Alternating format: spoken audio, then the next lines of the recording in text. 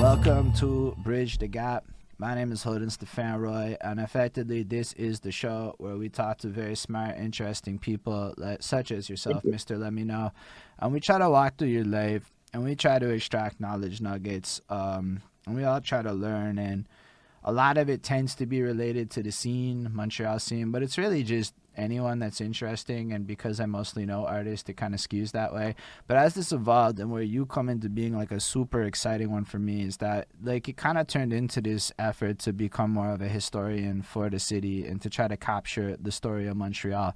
And something I learned along this whole journey is some of the worst people to ask about the story of what happened were the rappers. They're great for hearing their story, but like you want to talk to the engineers and the video people and the sound. Those are the people that got the fucking story because they were like, I look at it like you're like the eyes. Like even at an event, I'm so busy paying attention to the shit I have to pay attention to as an artist that half the time can't even see it. Like imagine you're promoting the event. You have no fucking time to see it. You're the eyes. You're the one that's literally there seeing it all, and it's like, wow, this is actually such a special thing. You're not the first video person we've talked to, but you're the first like video person that can name drop a whole bunch of interesting people that are like, wow, for the era of the time that they come from. So just knowing that you were like, in a sense, a set of eyes that was specifically designed to just watch and pay attention to the details of this era makes you such an invaluable resource to the city of Montreal and everything, because I know how long you were around, and let's be real, you're still around and all of that. And we didn't even mention Epic Meal Times. Whoops. But that's fucking cool too. No, I mean, it's cool because like for the sense of all the things you've been involved with that people have heard of, shit, that's actually like real nifty to think about and to sit there. Like you actually are on Wikipedia. You just are. I think so. You are. I I checked. got I got a I got a what's it called? What's the video one? Um, Uh, I don't know. Video Wikipedia. uh, uh, where you get all your video accolades. They got me as a cameraman. Nice. Forget which one. IMDb. Anyway, IMDb. There you go. That's dope.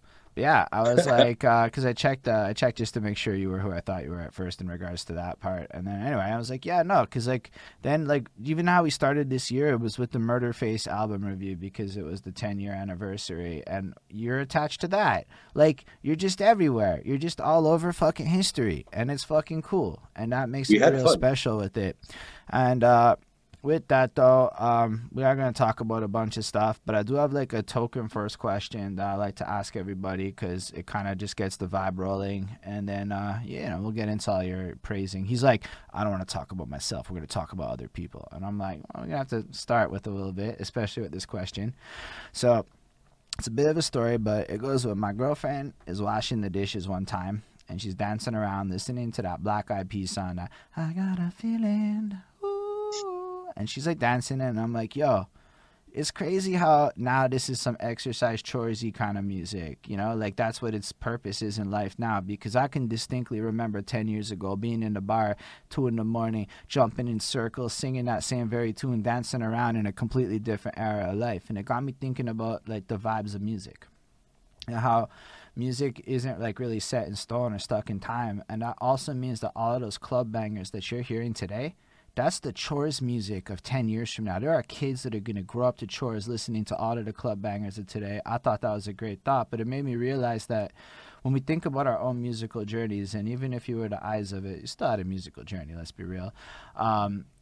It always like kind of starts before we get into it. Usually around puberty, we start to get into music and craft our own little identities in it. But really, our musical journeys start long before that. It starts when you're like born and you come into life, and then all the people around you, the families and the environments, there are sounds there. Like in my case, my dad's bumping these Led Zeppelin tapes and my mom's buying those shitty disco tapes that have like the bad versions of the disco songs on it, and like all this other stuff. So it's a lot of tapes in my life, a lot of radio, like, for some reason Chris de Burgh was in the Cars and it was never in the apartment, shit like that. Like, and it's just my brain went through all of that, and it made me realize that's really the foundation of it. Like, I'm really into dance music now, and it's probably because my dad made me listen to 90s dance music. Like all of these things have these correlations. So I thought it would be mad interesting if you could walk us through like a 5-year-old Let Me Know's musical landscape when you're super young, what it sounded like, the technologies, the vibes of that. 5, there was an Elvis cassette. There was a Jive Bunny cassette. 5 is young, man. It is. Like I can do like 11, 12, 13 because then I was at the mall buying my own shit. And like I remember that like it What was were your yesterday. like parents into and stuff? Like, what was other people into?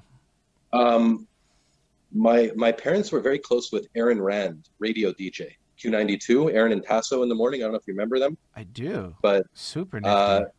so that's my brother's godfather, and that's like close family friends growing up. So lot of records, DJ samples, thousands of records in my house. Like basement with records. There's stacks. I can show you in my place now. There's records everywhere. Like Wow. records were always around. But as far as one type of music, like my parents, Nah, no, it this is was everything. great. You already gave us something golden. That's what we're doing. We don't know what you're going to answer, but you just told us something Yeah, crazy interesting. Your parents is connected to the Aaron and Tasso people, and you basically growing up literally able to dig through crates like it's digging into yeah, crates time of yeah. all I was genres. scratching. I was scratching at 7 or 8 on records that I shouldn't have been scratching on because I just figured out what hip hop was. And like these are not Technique turntables that you're supposed to be scratching. And it's probably a Beatles record. Like I did a bad job when I was Yo, tell us a bit about that. I mean, for you, this is all inherent stuff. So you have to assume that A, young people might be watching, B, people that aren't from here might be watching, and this is like, yo, these are great opportunities. Like, what song got you into hip hop? younger. What song got me? I mean, hold on. Turning on some lights here. The sun's going No worries, down. man. You can tell he's a video guy right there. That's some video guy shit that never happens with those rappers. Well, All sometimes right. It just does. gets dark when it's over. Song got me into hip hop. I mean, the first albums I ever bought, with the exception of Snow. Snow was a little bit before everything. I remember going to Fairview and picking up 36 Chambers, and my friend picking up Scarface the Diary. We're Okay. probably in grade 5 or 6, and we bought one at Music World, and then decided we were going to get a second one with a blank cassette, and we were going to dub the two so that we all two blank cassettes, and we each had a copy. Mm, Um, we went into HMV and we unraveled Scarface the Diary's plastic in HMV, and there was some kind of undercover there. And as we walked out, guy grabs me and like pulls me back into the store. And I remember being shook at first, but knowing that I didn't do anything wrong. And I said to him, no, like we're unraveling a tape that we bought across the hall. But if you want, in the garbage over there is the receipt. And we walked over to the garbage. And at that point, I had a little bit of attitude. And I said, put your hand in and grab the receipt. And he said, you put your hand in. I go, no, you're questioning me. Put your hand in. And the guy put his hand in the garbage. And he pulled out a receipt and said, sorry, guys. And I remember being like 11, 12 years old, being like, winner. I got nice. one. So, Yeah. wow, that was like, this is good shit. I know that you might It had not nothing to find do with this it had interesting. nothing to do with music. No, I know, but this is how the interviews go. It's more like we want to know about let me know, and all of the other But stuff is secondary.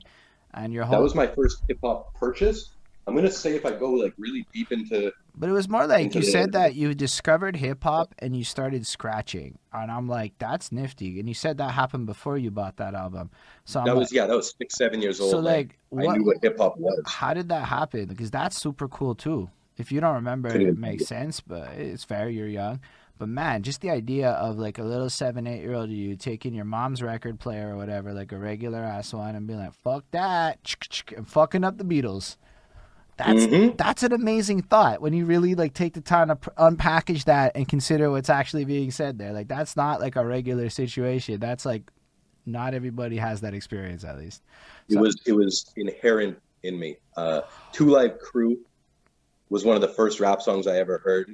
Banned in the USA, mm, and Banned in the USA is strictly about freedom of speech, and it's fuck Dolores Tucker and it's fuck anyone who isn't about that. And I remember always identifying with the underdog, and hip hop at that time was sold like cigarettes.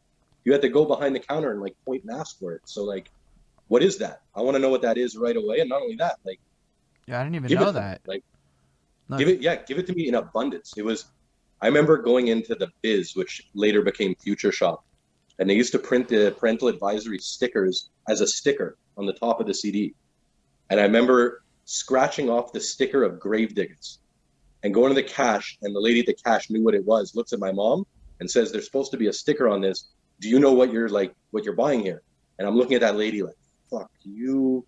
Like, you're ruining the whole shit right now. And obviously the CD went back, and I didn't get Gravediggers that day, but I know the whole album off by heart. So I got it eventually. So it's cool. No, but what's cool about these stories, because I know it might be kind of weird to delve on this stuff, but we're in the I've never said this out loud. We're in the context, right?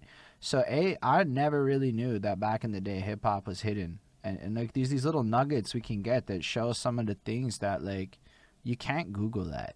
You're not Googling that anywhere. So unless somebody like you shares that memory and we can extract that knowledge nugget, it just gets lost to the annals of time, you know?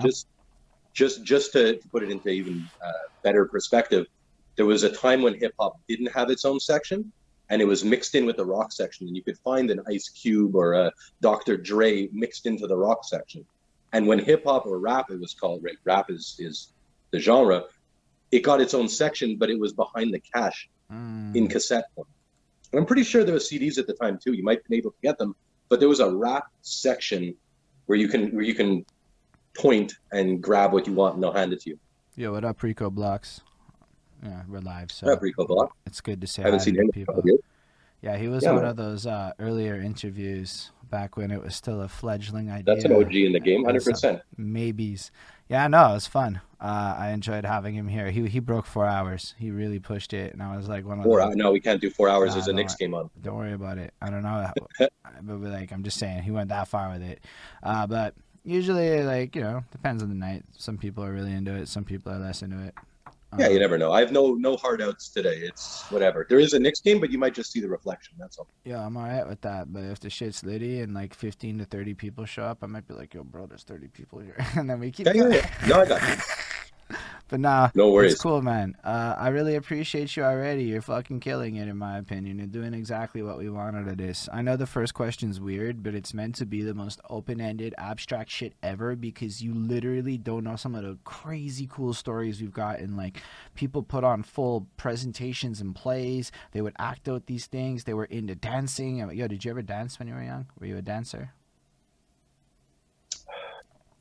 Not good at it. I've never really, no. I remember dancing to Johnny Be Good, Back to the Future, and I jumped off the table, jumped off the sofa and hit a coffee table and split my head open. And that was the end of dancing as a kid. I remember being like, no, I don't get wild anymore. Like, I learned quickly, like, not to be reckless. Oh man, that's a big lesson. That's a big lesson. It was, 6, 7 years old, like I went like this and there was blood, and I'm like, oh, like you don't do that anymore. What about drawing? So yeah, like there was no wild dancing. There was none of that.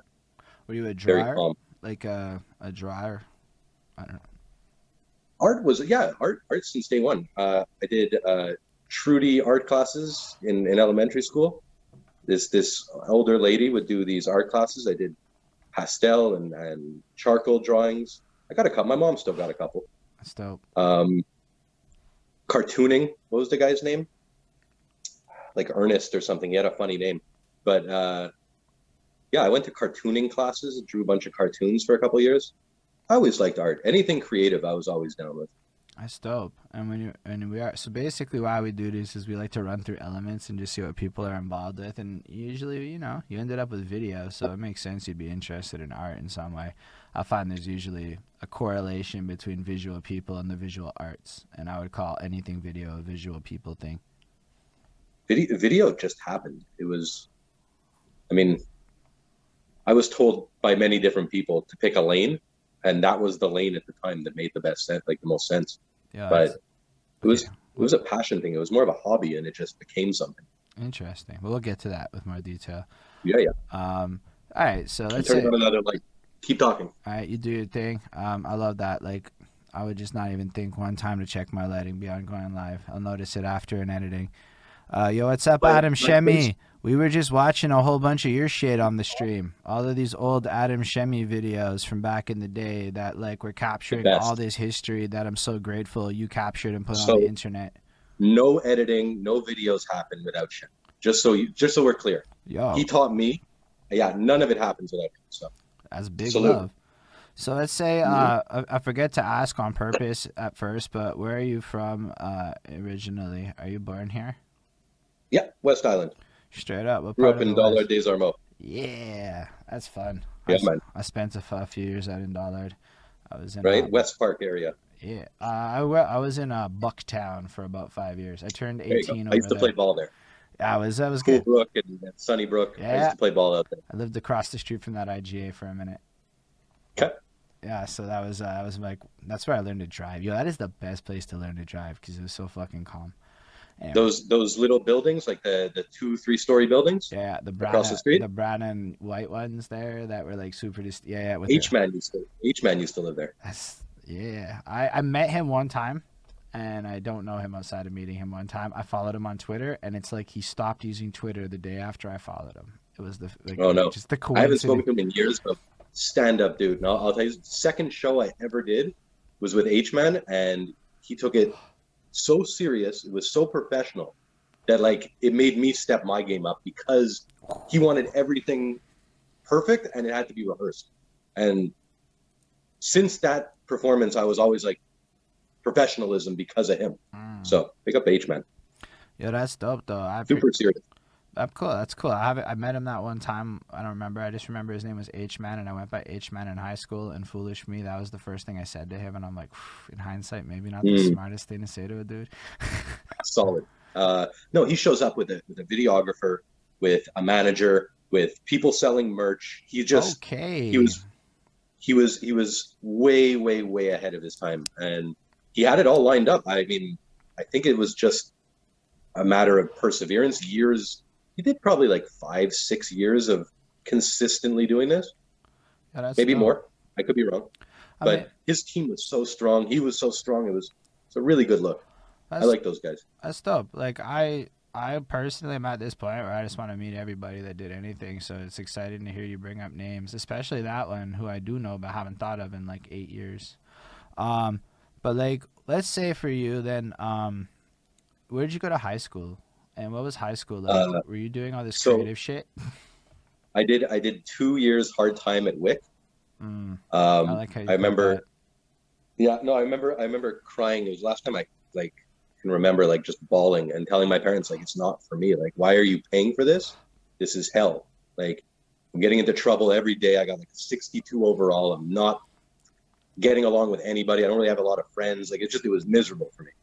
I think there's maybe 2 people that that I still am in touch with from there. Right. Um, and grade 9, my entire world changed. I went to Lindsay, Okay. and at the time I thought I was going to make the NBA.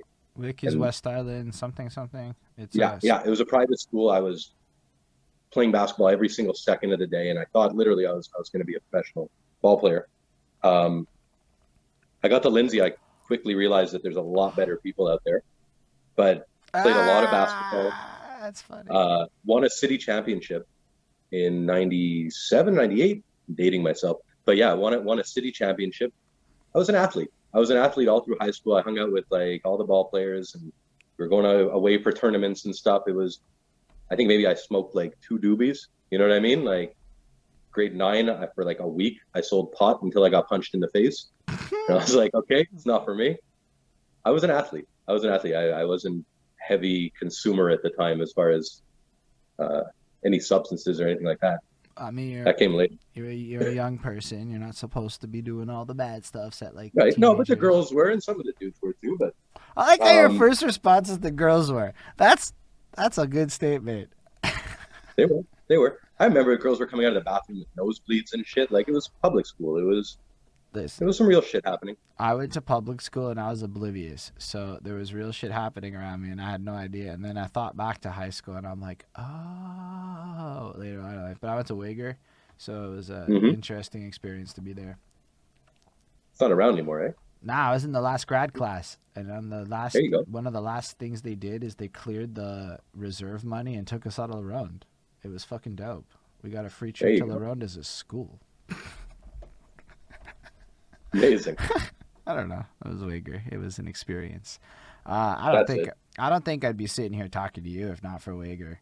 like, and the cultural experience of just being surrounded That's by it. so Like many different the kinds of people, the people. people that I met, the people that I met in public school are my friends to this day, and it's such an eclectic, diverse group. I mean, Jamaican, Trinidadian, Indian, Greek, like, and these are my best friends. These are the people that I like. This is the group chat. You know what I mean? This is the Mm, WhatsApp chat, and like, there's like one of every demographic in that chat. Like, it's crazy. that's fresh. Um, very fortunate to just grow up in a city and in a school where there was just so many different ethnicities, diversity, and how we were able to click from basketball. I mean, that's really what it is. Is we all had a common interest, and that's how we became friends. It was cool, Yeah, that's fresh. special. I used to bond with people over music for real. It was like the same kind of deal, but it was all music in my life. It wasn't like we didn't have no cool battle rap shits, but yo, Wigger was like a tenth the size of fucking Lindsay Place in terms of population. It was like fucking tiny school. Like my brother ended up going to Lindsay Place, and I found out how big this shit was. I don't think it was like a tenth, but it was like way bigger. I'm like, wait, there are schools that have more than 300 people in Montreal? Oh no, we had over 200 in our graduating class. Yeah, We had one of the biggest. that's There like I was was there was saying. 200 and something kids graduating when I graduated. I didn't know anybody. I knew my 17 people, and that was it. Yo, that is Like, like it's like just to me, it's like it's so interesting just to hear that because like yo, we closed because of low population. Like it went from like 300 and change for the whole school my first year to the point where they opened a school under us, the John Grant, and then like by the end of it, my grad class is like 40 something people. that's right. So it's like you knew Wild. everybody. The Complete whole opposite. no secrets. The whole school knows everything about everyone. You even knew the grade 7 kids because literally you just ended up learning their names because there was no. I didn't know anybody. To this day, I'm still like, I have a friend Josh who's constantly telling me who's who, and if I ever run into anyone, I gotta call him or have him close so that I could be like, where do I know this person? Because I didn't know anybody. I got there in grade 9. It's Point Claire. All these cliques are already formed, and I'm just like, I'm here now. And luckily, I gravitated towards a ball team, but it was interesting. It's Yeah. definitely interesting. Deli Dells is like my high school grad class is bigger than your whole school. I'm like, fair enough. I didn't actually. Yo, it's such a crazy experience to think about. Now I'm gonna have to ponder on that after. That's so. In high school, were you involved in like other stuff than sports? Like, are you a writer of any kind? Like, do you do anything? Or you also are you a reader? Let's go with that too. Well, I'll start with the writing side of things. We were all influenced by hip hop, obviously, and we would write, but we wouldn't rap. We were kind of pussy with it, and I know that the Shut. generations after would like have like these ciphers and these like downstairs like underneath the gym like battles and stuff. We weren't there. We were like, I would write a verse and then give it to the person about them, and then they would write it back like a note. You know what I mean? And Yeah, I know that life. it was kind of corny, but it was definitely raps. There was definitely like bars being spit, and like people would know them, and like these papers would be passed around throughout this like the group, you know. Yeah. Um, so that was writing. I mean, I'm trying to think, reading like whatever Tupac told me to read, that's what I read when I was younger. So like Machiavelli, Art of War, like Yo, any type of. nobody said that. You're the What do you mean? first, like, well, I mean, of all the interviews I've done, you're the first person to be like, Tupac said, read it, so I read it. That is a first Yeah, for me. It was very profound. I guess in my whole life, nobody has said that to me. I read Art of War probably 25 times just because I still don't get everything. Like that book, you can read 100 times and you won't get every word. It's a war strategy book. It's talking about everything from terrain to strength. It's insane how much information is there, and you can relate it to everyday life.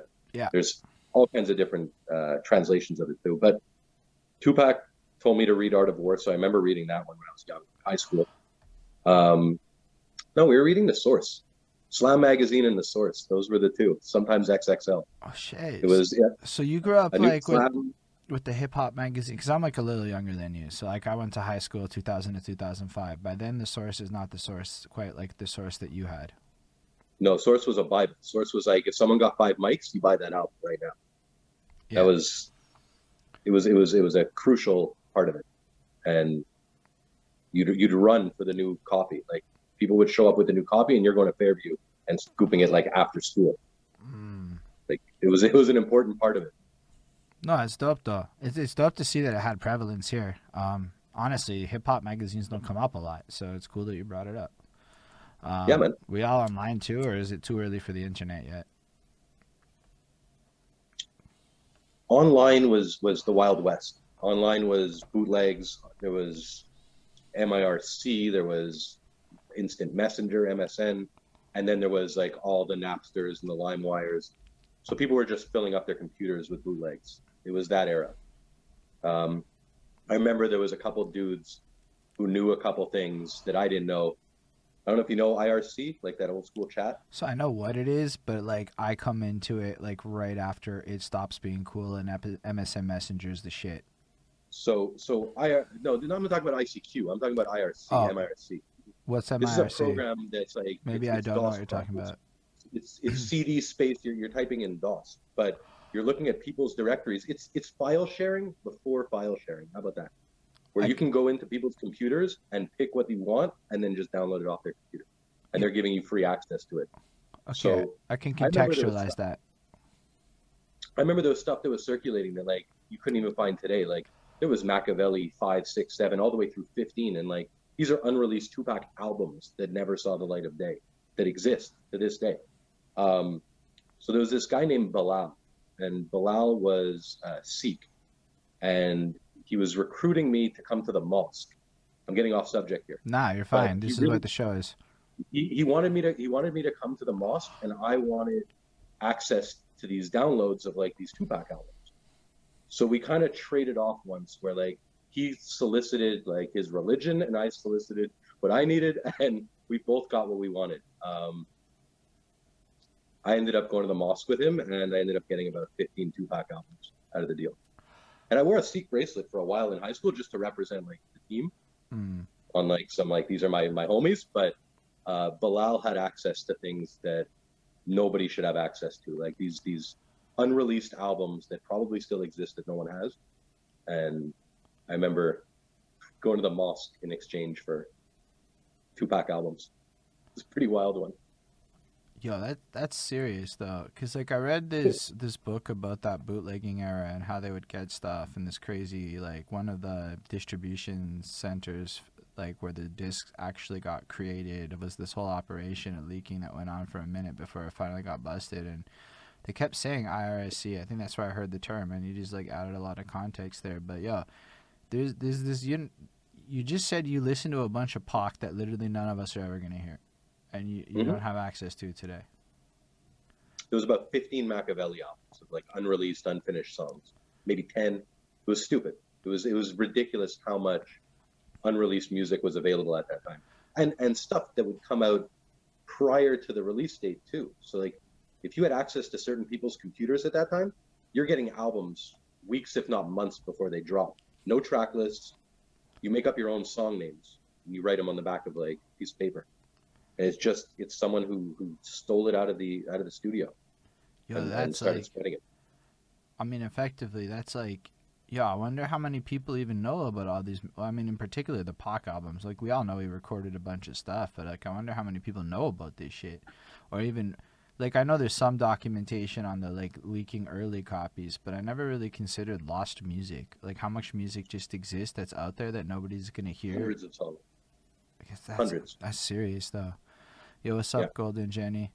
Um, Wow, man, you really this is cool. I like this because it's like this is how like the '90s and early 2000s was, right? Like this is effectively a huge time capsule into an actual way that people in the know would acquire music. Like I'm sure DJs would be looking for these people. I'm sure lots of people would be like, I mean, if they were in the know. Like, I'm just trying to imagine here. I'm not always right, Mhm. but like man, that's cool because that's how the internet starts before it evolves into the Napster situation and then everything else that comes This after is it. this is before Napster, and during Napster, when people were on Napster searching actual songs or albums, we people were still on IRC, uh, using that CD space and then dir slash and just going through these archives of people's computers with albums and albums and albums, and then you just pick the one you want and download it direct from their computer. It was wild, Yeah, way above like before its time. that's super cool. I'm still like reveling in how much music. Like, do you remember any of this Pac shit, or is it like some shit that's lost to your memory of time? A lot of it was unfinished. A lot of it was under the name Machiavelli or Machiavelli, whatever he went under. But I think it was recorded during that time frame where he was fresh out of jail and just recording every single day, all day, every day. Um, I like. There's only like a 3 or 4 year span, right? Like from when he got out of jail to when he died. So it had to have been during that time. Right. It's only during a small, like But three, 4 year span. that's still so many albums. Fair enough. Uh, so I guess after high school, what ends up happening for you? Or Deja, so what CEGEP do you go to? Dawson. I didn't pay attention. I never went to Dawson. Like I went to Dawson, but I would show up with my bag and my books and then never end up in class and end up on a rooftop smoking or whatever I was up to. Um, I didn't like Dawson. I didn't get around. I didn't get along with a lot of people. It was reminiscent of WIC. It was just like I hate to say this, but like just there's too many white people around. I mean, it's like it made me uncomfortable. Like the amount of like rich people that were around me, and I'm not from Yeah, that life, so it's I like literally went through the same thing at Abbott. I went from Wager. You gotta understand, 44 people or whatever in my grad class, 11 of them are white. Okay, it's not like whatever. There's just hard numbers. And then I go to Abbott, where it's like 90% white, and it took me like 6 months to like get up to like I don't know to get comfortable. You could say like it was a I never hard got it was a hard experience to transition into that. So when you say that, I'm like, yo, I get that proper. right. Yeah, Dawson. I mean, I tried out for the basketball team. By then, I was smoking weed and eventually smoking cigarettes, even because I just had too much time on my hands. But yeah, it was like I hung out with certain friends when I wanted to, but majority of the time was sitting outside just by myself, like kind of being like, nah, I'm not feeling this. And after like 2 years, I just stopped going, and I was working full time. It was I was I was a suit. I was a corporate salesman for a bit. Nice. Yeah, I worked for Rogers. I started at Rogers when I was 15 at Place Vertu, and through high school and then all through CEGEP, I worked at Rogers until I was like corporate account Rogers and selling to companies and getting them like 20, 30, 40 lines at a time. It was interesting. It was a fun period. I like how your like word for it is interesting. I imagine that it's like the knowledge gain that is really what's reminiscent of that, or the experience was powerful. Sales in general was a fun time. I worked in sales for 12 years, and at one point it was like all I cared about was money and make $1 million, and there wasn't even any thought about me or happiness or any of that. It was literally just money, and that's what it was for a long, long time. And I actually had knee surgery, and it changed the entire course. I was 260 pounds. I was selling and fat, and I had reconstructive knee surgery, and I was bedridden for a couple of months, like fucked up, and lost a lot of weight, grew the beard out, and stopped going to work, and haven't gone back to work since. Now I do what I want. That So, was that was 25, 26. so how do you It was get I like so how do you get involved with videoing and the scenes and all the different stuff you get up to? Like, at what point is it that was it like? was around that time. It was around that time. I was working at Dormez-vous. I was making probably 70, $80,000 a year as a corp as a retail salesman working in a store, and I was making that kind of money. I was 25, 26, and I just didn't want to do it anymore. I couldn't do it. I didn't make the mattress. I didn't want to sell it to the person. I just like so when after I came back after the knee surgery, my suit didn't fit. I had this big beard. I was just like, no, no, like I don't work here anymore. Like just take whatever you want for free. Like you can go. I was giving them away, and my buddy Josh put me in contact with uh, a dentist. Okay, you ready for this? It was a dentist. I called him Dentist of the Stars. He was in Ile des Sœurs, and he would pick you up with a limousine and order you sushi, and you sit and like watch a movie, and then he'd clean your teeth, kind of thing. It was like rich and famous dentist, right? But the dude had a recording studio in Saint Michel, and when he wasn't with his family and he wanted to get away from dentistry, he would go and play around in his abandoned church that he redid with all his toys in it. And I had access to this through a friend. So we're talking about an abandoned church in Saint Michel with about $3-4 million insured equipment inside of it. Anything you've ever imagined. Analog preamps, Abbey Roads, the stuff that the Beatles recorded on, Newman U87s, all kinds of Fenders and Stratocasters, the best drum sets, the best microphones, you name it, it's all there. And the guy said to me and my buddy Josh, he said, just give me 50% and you have access and like do what you want. He's like, you can't smoke, you can't drink in there, but if you're respectful, it's yours and like enjoy. And I did that for about a year, maybe a little more, where I ran a recording studio with no previous knowledge of a recording studio. So that's where I met everybody from Sammy Baghdad to Dutch to Full Course. I mean, you name it, they all came through those doors, and most of them just saw the place and said, yeah, we have our spot, but it's cool. I mean, I was new to the game, and you're not going to just become someone's engineer / recording studio. You got to develop a rapport, and that's what I did. I started developing rapport. That was big what you just said. You're not just going to become somebody's recording engineer. You got to develop a rapport first. H-Man said that. I remember H-Man, the first time I met him, and he knew me through the West Island, but we weren't friends. It was just mutual people. And he sat down and he's like, listen, I don't know you. He's like, maybe I'll know you, but if you think I'm going to give you money, he's like, no. He's like, I have people that I've been working with for years that I give money to do my shit. Like, why would I do that with you? And I'm like, okay. Makes, like you said, it's big knowledge. And that was H-Man. And I remember Hodges coming through and working. He was one of the first ones. Mr. Wells coming through and recording an entire album. This girl named Jill recorded an entire album there. A lot of spoken word stuff. But Hodges was the big break. Hodges was like, oh, like we know David Hodges, Josh and I, my partner, but we don't know him though. And Hodges was like, I like this place. And we were in Saint Michel, like on the cusp of Montreal Nord. There's a lot of Haitian people in that area. And Don Carnage is working out of the studio. Big up Don, who's a Montreal legend we could talk about later. But so it was during the hurricane in Haiti, right? Earthquake, excuse me.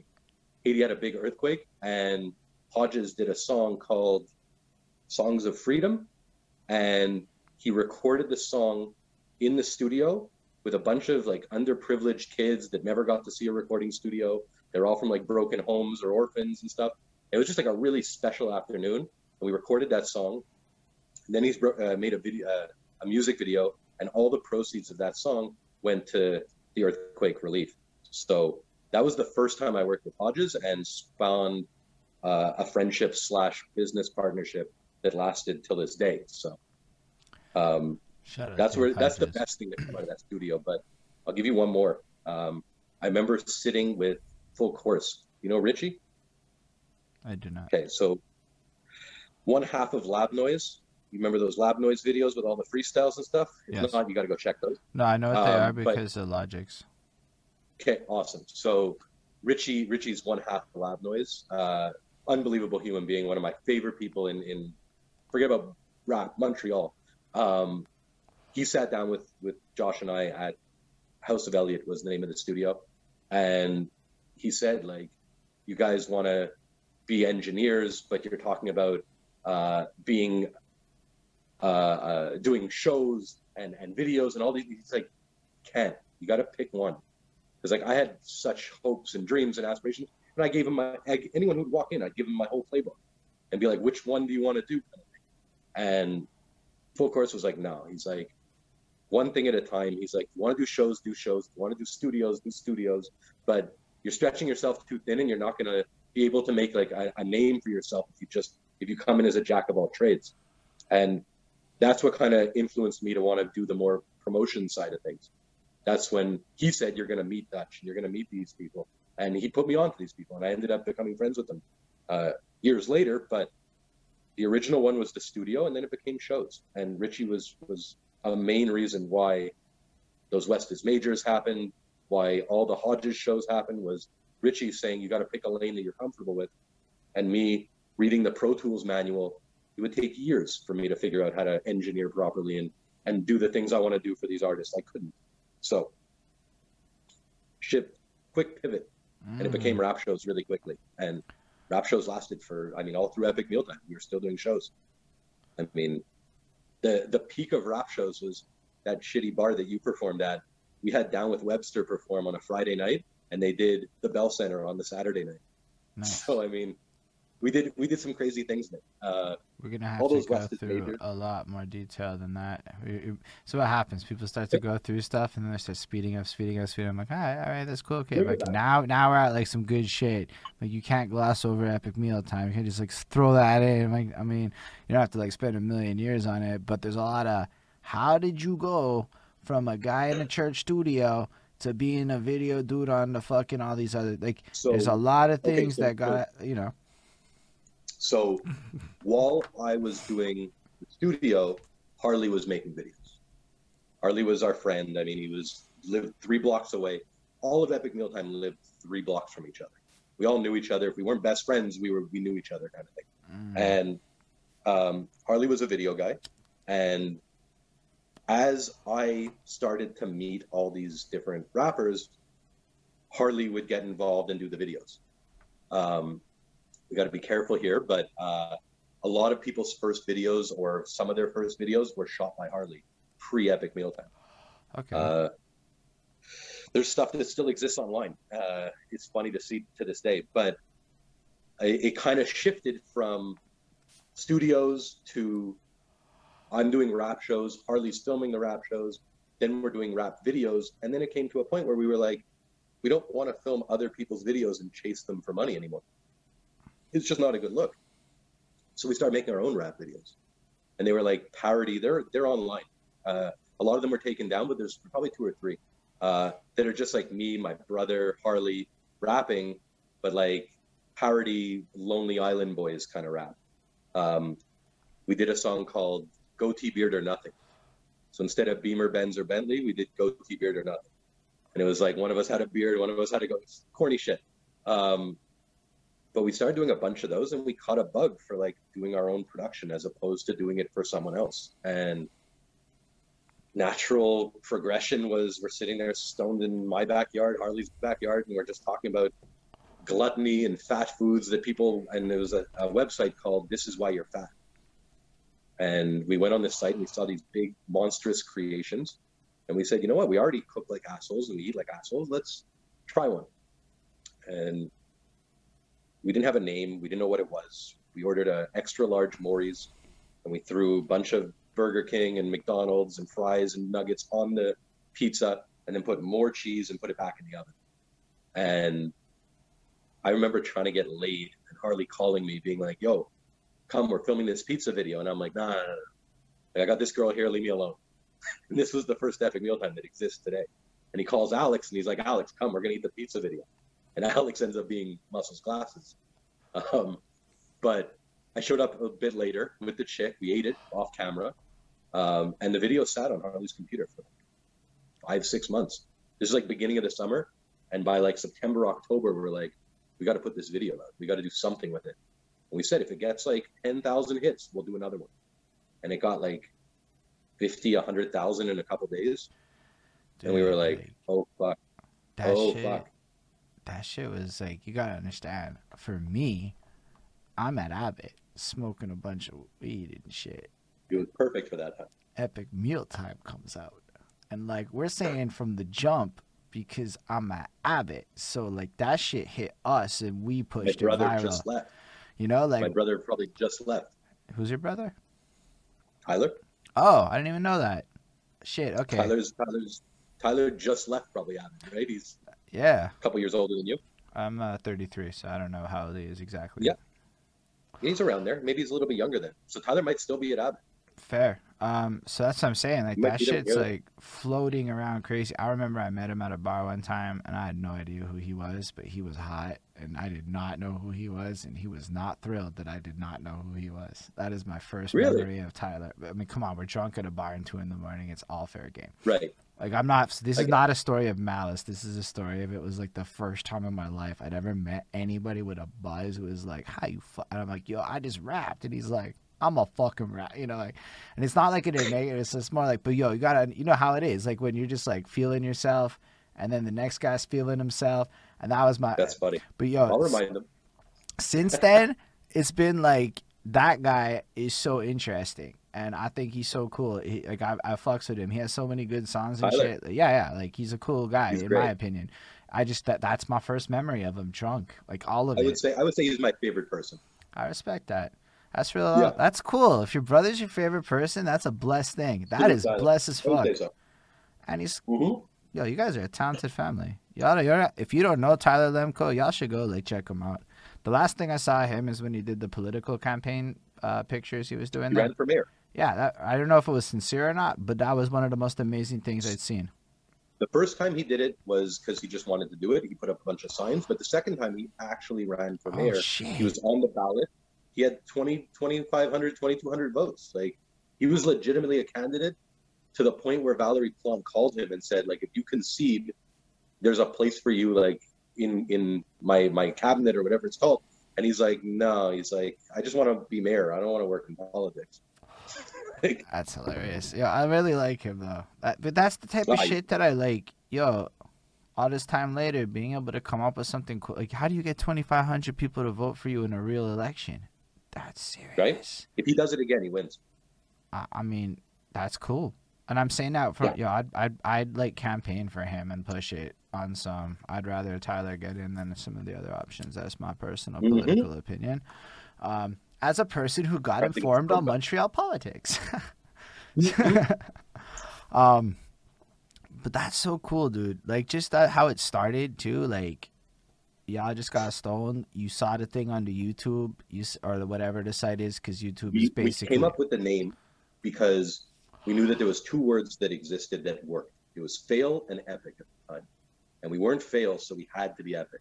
So we just threw the mealtime at the end, and within days, copyrighted, t-shirts, let's go. I think by the third, fourth video, it was a job already.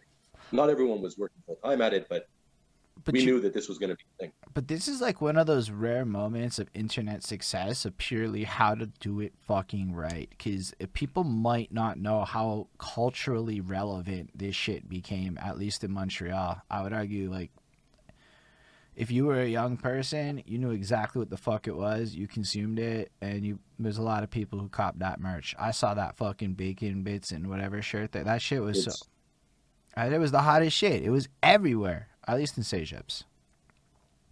um, I mean, for the time, it was trendy, right? You're talking Yo, this is bacon and the boys and cooking. We were no, the this first is one show. particular shirt I remember y'all sold that went viral and like Bacon. yeah, that one. Oh my gosh, dude, it was like fucking everywhere. Like that is not a thing that people do normally, even when they are successful. Like you were culturally So relevant to the city. the thing that we did that no one else was doing at the time, and when I say that, I mean like YouTube, no one else was doing, is they didn't have a show. They had a camera and they'd talk, or they'd edit some little like sketch of sorts, but they didn't have a formatted show with an intro and like a body and then an outro. It wasn't a show, and we were the only ones at the time who had a show. So Mm. imagine being the first show on YouTube and consistently doing it every single Tuesday for 10 plus years. Like that's a recipe right there that if you, first of all, come up with something that doesn't exist and then do it consistently on a platform that's brand new, forget about it. Like we were doing 1 million in a day every single time we put out a video. Think about that. Like to this day, I still can't fathom 1 million in a day minimum every time a video dropped. Yeah, man, it was like you. Like I don't know. Like I was not the hugest consumer of the content because it just made me want to eat It's it. definitely dated now. No, it's more. I never. Okay, look, food porn was like the shit at the time. I used to like go to homies' cribs and they would like smoke joints and watch people cook food, and I'm like, Hmm. I personally never empathized with this activity, and it was never something I sought out. Like I'm like, let's do anything else. Would be my general feelings during cooking shows. Even my girlfriend. My girlfriend like watches the cake competitions, and I'm like, I'm never gonna eat this food. It's not. Do you It's cook? not really. No, I'm not So there that it into is. it. So, and There it I is. accept all of that is fair. So but I mean, it was porn. you guys made porn. That's what it felt like. It didn't feel like Thank you. regular. It felt like shit. I'm sure we did some bullshit. I'm certain at some point or another we made our own bootleg, low budget, epic mealtime. And I say low budget because I'm like Thank you. 18. So like to me it was big. Like, and that's why I dwell on it so much because I don't know if you know how big it was for us. Like, I mean, it took me all around the world. So yeah, I, it was a big fucking deal, but uh, it was short lived, and it was short lived in the sense that like we had the A team, and it just kind of like if you look at it, Tyler and Alex were only there for like 10, 15 episodes. Shit was around for years and years and years. All the fun stuff that I got to do, I'm kind of like uh, I feel bad that we all didn't get to experience. You know, the fun parts, the tours and the traveling and stuff like that. There was only a couple people that got to experience the Japans. You know what I mean, or like whatever the fuck else happened. Like, yeah. it's as if the Beatles were cut short, and they were. The Beatles were cut short also. It's as if Wu was like done after the second album or the first album. It's like we had a lot to do. It was like there was supposed to be like 5, 6, 7, 10 shows. It was supposed to be like careers. That's what I always thought. But hey, cry over spilt milk. We had a great time. Thank you to everyone involved. We had a great time doing it. You know what I mean? Yeah. Nothing but good things to say is the truth. No, but like even sharing your experience, I know it's complicated. I know you're worried that somebody's gonna watch it, feel away, whatever happens with it, and I don't know what ramifications come from words that get said sometimes. But the truth is, in moments like that, we don't know all the details. You didn't really say anything like that. You never put anybody under the bus. It's complicated. Is usually how it goes sometimes, and then you got crazy experiences out of it, but regardless of that, it was you and your squad that sat there and created this dope thing. I didn't My watch, closest friends. but If you like, look at the original team, but it's the closest that's people to who. me. So when I think of Epic Meal Times, and I can say this, I don't think of like the what came next. I think of that shit that was grassroots. That looked like it was filmed literally where I lived because it was fucking not far from where I was living at the time. Like, y'all probably went to restaurants I went to. And like Bonnie, my girlfriend, said in the chat, like, yo, like people were rooting for y'all. And then it got really big and it got really formal. And let's be real, there's only so many times you can watch this shit before like you're like, I mean, for me Yeah, at least. exactly. For No, me, 10 years later, dude, when I was there, I remember counting the episodes and being like, we have like double the amount of episodes as Seinfeld. that's a You know, lot. it's like, it's way too many episodes. I I mean, mean, too many. It I paid the don't. bills. I mean, I don't even know if too many is a thing. I think it's a cool ass concept, and I think I've seen some of the more high budget later on ones here and there, and I'm like, oh, that's what the show became. Because you get curious, you're like, is Epic Mealtime still around? And then you get to peruse through it, and it's like you get that moment of like, that's cool. Like that's what I was Mhm. always left with. Like you didn't want to go and see like it wasn't doing it, like it feels cool to see it like to this day, and whatever. So like to me it's like there's an extra It's special part homegrown. of me that was like, yo, a dude from that era, Epic Meal Time, is sitting. There's a part of me that's a little like 18-year-old starstruck at that. I can't help it. My whole I added this guy to Facebook over that shit. I was Yeah. like, yo, they're on Epic Meal Time. I swear that happened. I, I remember the first time it hit was going to Fairview. It was like the fourth or fifth episode. We're in wherever, some store, and kids are like running behind the racks of clothes and like screaming and then running out of the store. And we were like, oh, like people recognize us for the first time. It Yeah. was it was a wild feeling. It was cool to like, and then after that it was over. It's like you go to Fairview, you're taking pictures and signing autographs. But there was that one first one where it was like, oh shit, like people recognize us and like we don't know them, you know? It's Yeah. wild. Shout out Vince Price being in the chat. I just popped What in. up, Vince? Vince was over last weekend. Yo, Vince is dope. Vince is my new homeboy. We Secretly. just we just finished filming, actually over a couple days ago, but we finished filming a Shell's music video. Shell's from Oh, Murderfin. that's fresh. That's cool. I know Yeah, who that is because Vince has been schooling me. Me and Vince is my cipher buddy. Like me and Vince are now involved as like partners and shit. Vince is my And brother. That's my dude. man's gave me the freshest beat I ever bought in my entire life. Salute. Yeah. So yeah, as Ismail said, best producer in Montreal. I said as Ismail said because I don't want to be on wax saying that, but Ismail says that, and it's on the Up screen. there, up there, in my top five, Yeah, without a doubt. Vince Price is fucking great though. I don't know a single person who doesn't love his beats. That's not the point. We've given Vince Price his flowers. We can go back to you, and we did talk a bit about the Epic Mealtime. Your role is filming. That's all clear. Y'all can go watch the YouTube, see what he actually did in action. I'm certain now that there's a whole other avenue that's happening throughout this point because you're throwing shows, and we didn't really go down that branch. We went down the other branch. We didn't. So let's We go didn't. back to That's the the. fun. But we got it out, and now we can get into the good shit. It's like eating the veggies first, ironically. Okay. But but yeah. So During that era, the 2010s, let's call it, like the early 2010s.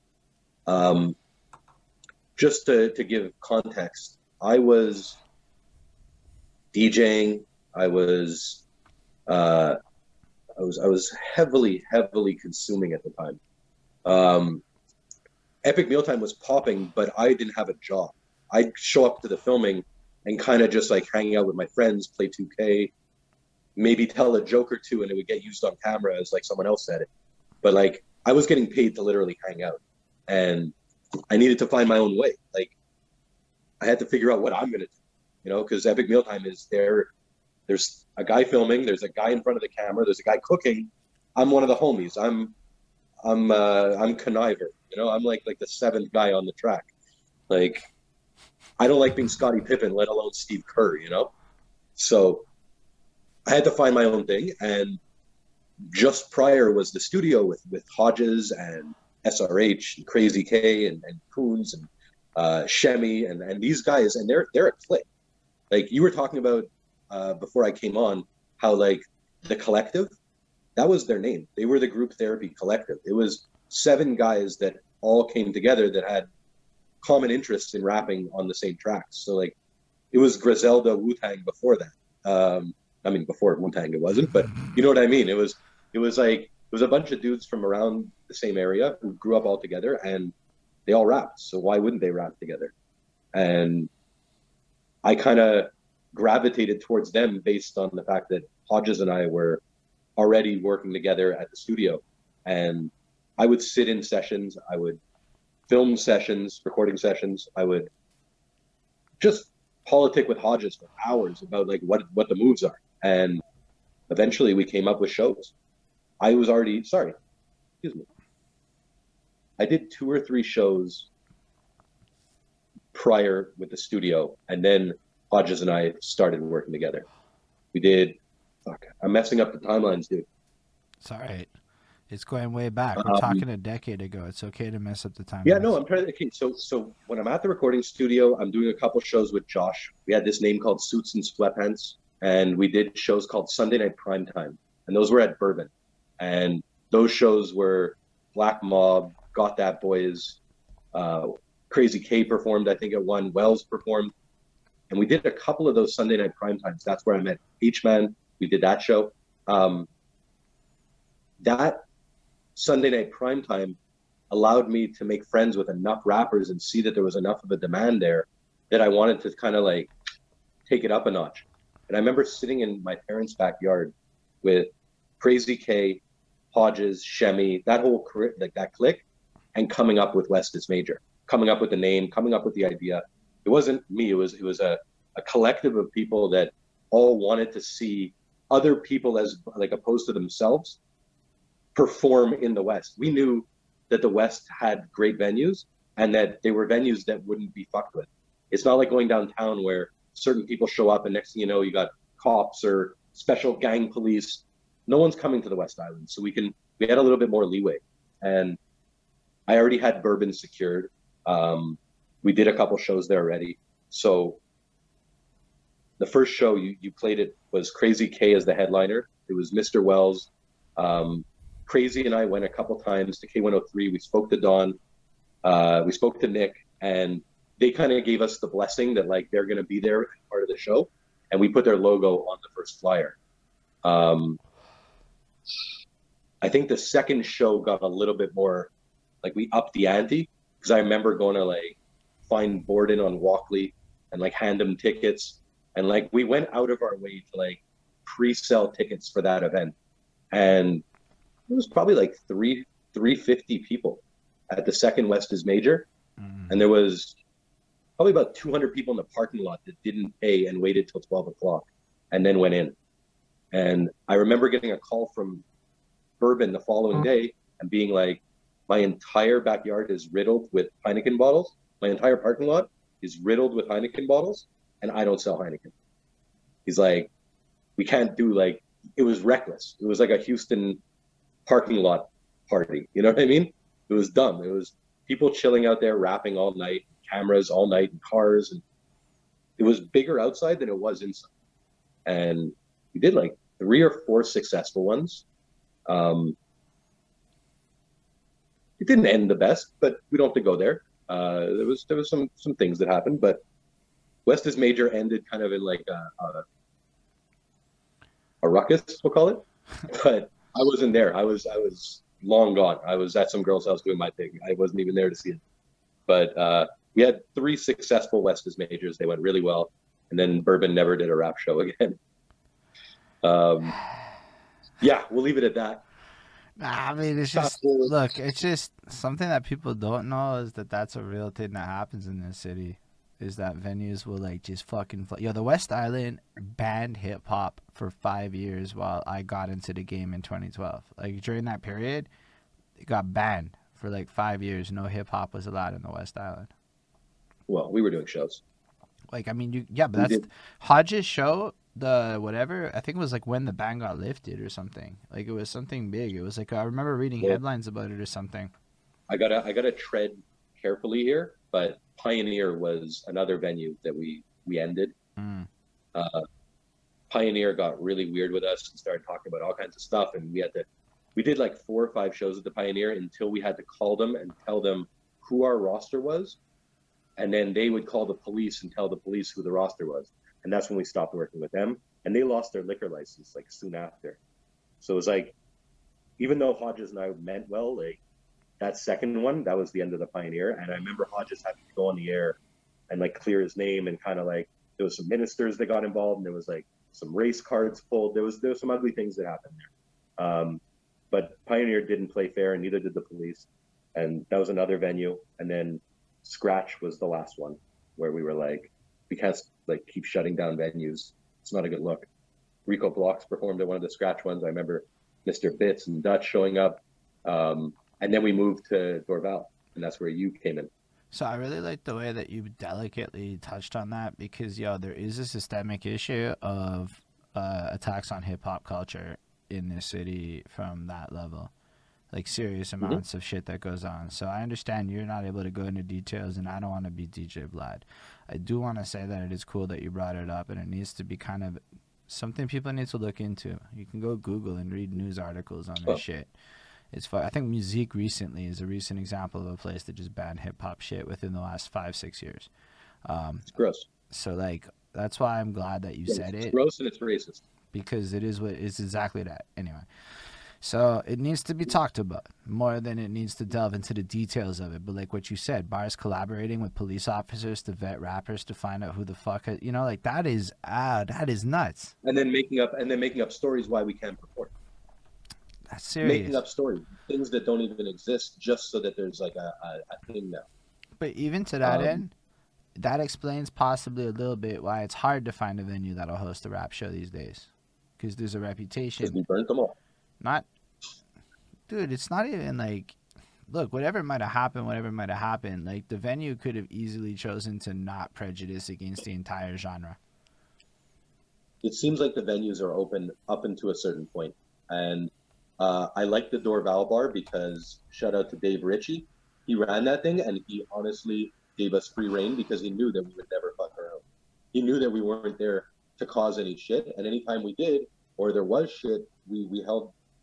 I mean, Chris, the bouncer, took care of shit. Whenever there was a problem, Like he would grab the guy and throw him out of the fucking place, and that was the end of it. Like we had a venue that I was comfortable in, and we did probably 100 shows there. Once we found our spot, and like it wasn't West is Major with every hood in the city and 300 people in the parking lot, and it was just our like 45, 50 people, like we prospered. We had a great time. The last 20, 30 shows, I remember Hodges and I saying, like, we don't even take money anymore. We just give the money to SRH to fund his rap career. Like, it's not even about us. It's like, let's make whatever we can and give it to Ben, and Ben does something with it. Like, reinvest in the business. Those shows didn't make a lot of money though. Like, I think the best one we ever did was SoulCon.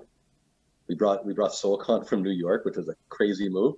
It was supposed to be Bender, rest in peace, Sharon, Pesci, and SoulCon, which would have been like single-handedly like the best rapper battle rap show with those three. Didn't end up happening. We got a couple of those names, and Sharon performed a couple weeks later or months later. But we brought SoulCon from New York, and there was kids who traveled from like upstate New York to Montreal to this bar in Dorval to watch SoulCon, which was kind of cool. Dude, maybe you like got 100. so you SoulCon? well, no, but just to like the traveling thing, you did that contest, and there were dudes coming from like middle of Ontario. Yeah. What's his name? Nate. No, Nate, what's his name? Oh, Dan doesn't sleep. Dan Steele. That's it, because that guy Yeah. left his USB or something, and that was a whole Kingston. ruckamaroo or whatever. I will never forget that. It was a big like. There was a kid from Kingston, and there was a kid from Cornwall also. Yeah, the Kingston. Yo, that guy is so cool. But yo, that night was so cool. Like I didn't even realize it was you that did that until you sent me those links in the chat. I didn't even make the connections of the dots. Like, oh shit, he knows who the fuck I am a little bit because he judged me one A little time. bit. That night, I feel bad that Ben was mean to you.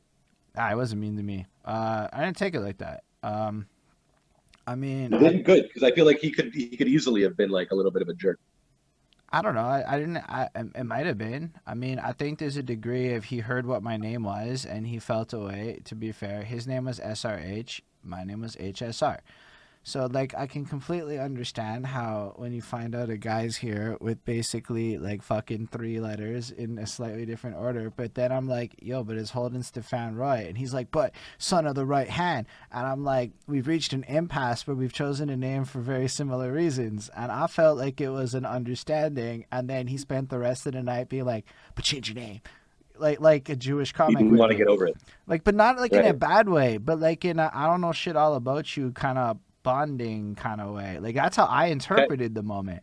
And Yeah, then- like let's prove it to each other, kind of thing. yeah, like listen, I mean it is what it is. I'm not changing my name and you're not changing your name. We both happen to be here, and let's be real, I got mistaken for him. He never one time got mistaken for me. Right.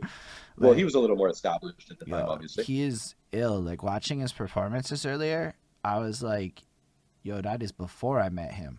He'd be pissed if he knew that we were watching those. Oh, is he? I know he cleaned the I know, internet. I I don't know. Well, here's the thing. I know that one day I went to go look his shit up because I was just feeling it. There was like 1, 2 songs from him that I fucking was like bumping regular at that time because I had met him and I looked into his music. I have one of his CDs and I'm like, nah, shit, I fucks with this guy. Like, I was like, whatever. If I have to, at least whatever. He's like, when you see you put money behind him, I don't think people know how good he is. Like, album after album, killed the performances and shit. Like, when I met him, I was like, you're SRH. Like, it wasn't like, what No, you know. he's real good, and he's even more powerful. I mean, he's out in LA, and this is what he does. There's 2 people since I started this, with the exception of Hodges, who kind of took a back seat to his own personal career to do bigger and better things, obviously. He does But- wonderful things. Oh my God. And we can get there, by the way, because the first couple tours I was with him. It was him and I. But Dirtwork and SRH, Ben, those are the only 2 that I can think of off the top of my head that never did anything else and never had any aspirations but to be who they are today. Mm. Like, Ben worked at the airport for like 6 months. That's the only time he ever had a job. You know, I don't think Dirtwork makes music. That's what he does.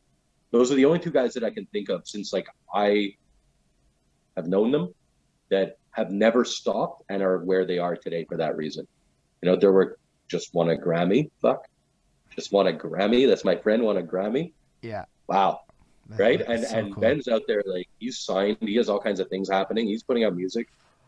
You know, he's doing what he has to do. He's a full-time musician in California. So good for both of them. That's perseverance. That's doing something and never quitting no matter what.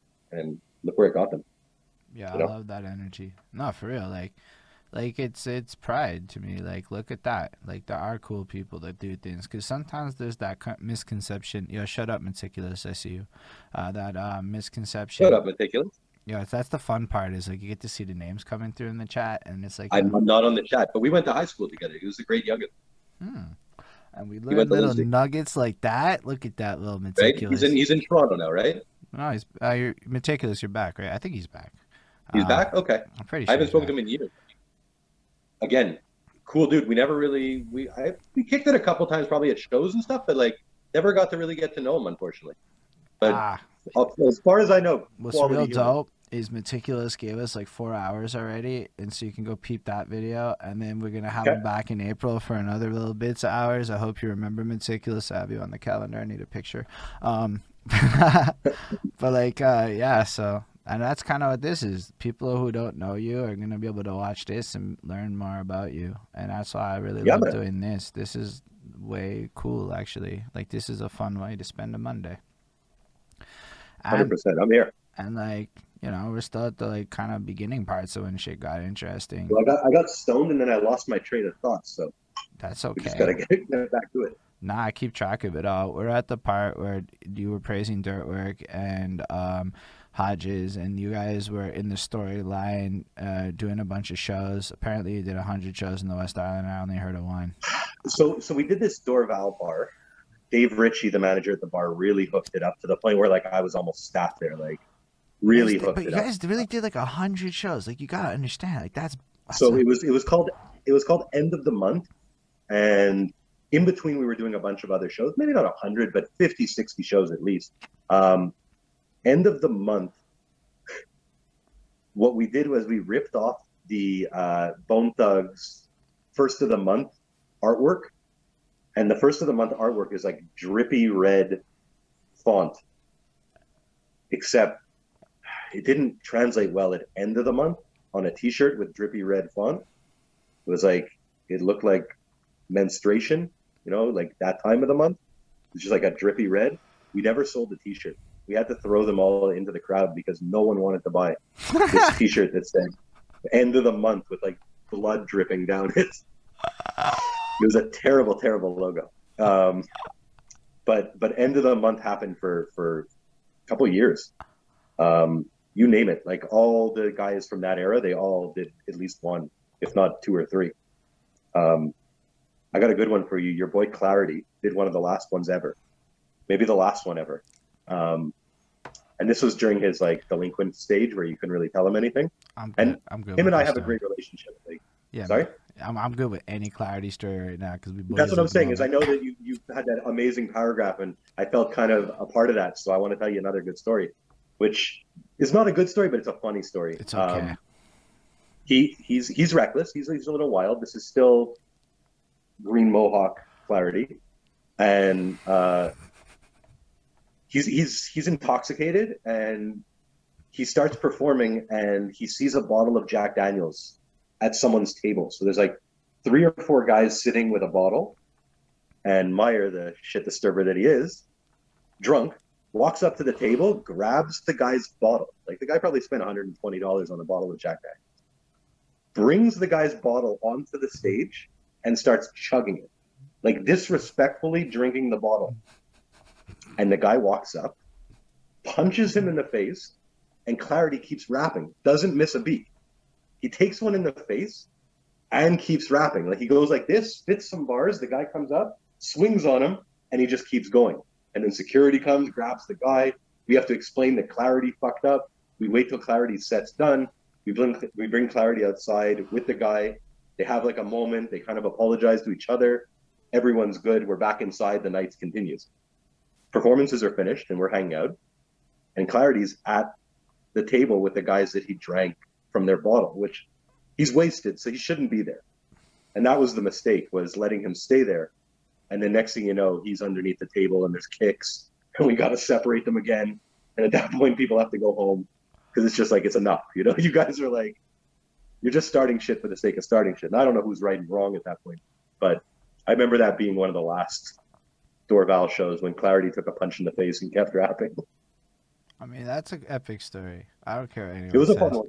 Clarity, if you ever see this, it's all love. Yo, Clarity got like top performer like that year or the next year for Cult Montreal, like right around that time. I'm pretty sure part of how he wins this award is getting shit like getting like he would do wild shit. I watched a girl pee on stage while he was performing, and he just kept performing. Okay, I don't know if you ever seen something like that, but that was the wildest shit I ever saw. I was on right before him. I get off. He goes on. The lady goes on and literally urinates on the stage, and he finishes the set. And like, what are you gonna do? Interrupt it? It was wild. It was at that. That was part of his set. Like this girl just they came on. They were all dancing, and they just pissed. Find out if he didn't plant that. Ask him if he didn't plant that. I know for a fact he didn't because I was on the right before him, and we've talked about it since, and we were both like, nah, that was some fuck, because it was at Grindhouse or whatever, which was the grimiest shit ever, and like, nah, these are just fucked up people, and this because like, yo, for me it was cool because right before these girls came on stage while I was performing, and there was like 6 of these chicks on stage just dancing, and I'm the whole time trying to avoid them all because my girlfriend's right in front of me, and I'm like, nope, not getting in trouble tonight. You gotta be careful. Clarity comes on stage, he's also behaving. Girl still urinates, and it was just a moment that went down, and I just watched him just gracefully maneuver the whole scenario, and I always admired his ability to just do that, handle those live moments just like flawlessly. Special guy. Yeah, man. I remember having a couple of really like deep talks with him, and like we bonded a couple times. That's a solid person right there. Yeah, I think so. My first interview on the like actual sincere run that we started that you're on now, which is the most recent one, was when I was in Toronto, and I went to his little studio thing, and I was with him, and I'm all like sweaty and disgusting, and it's a terrible video in my opinion, because you know how it is. But like, it was the first time. I'm sure Meyer liked it. I'm sure it's not a terrible video. I just, you know what it is.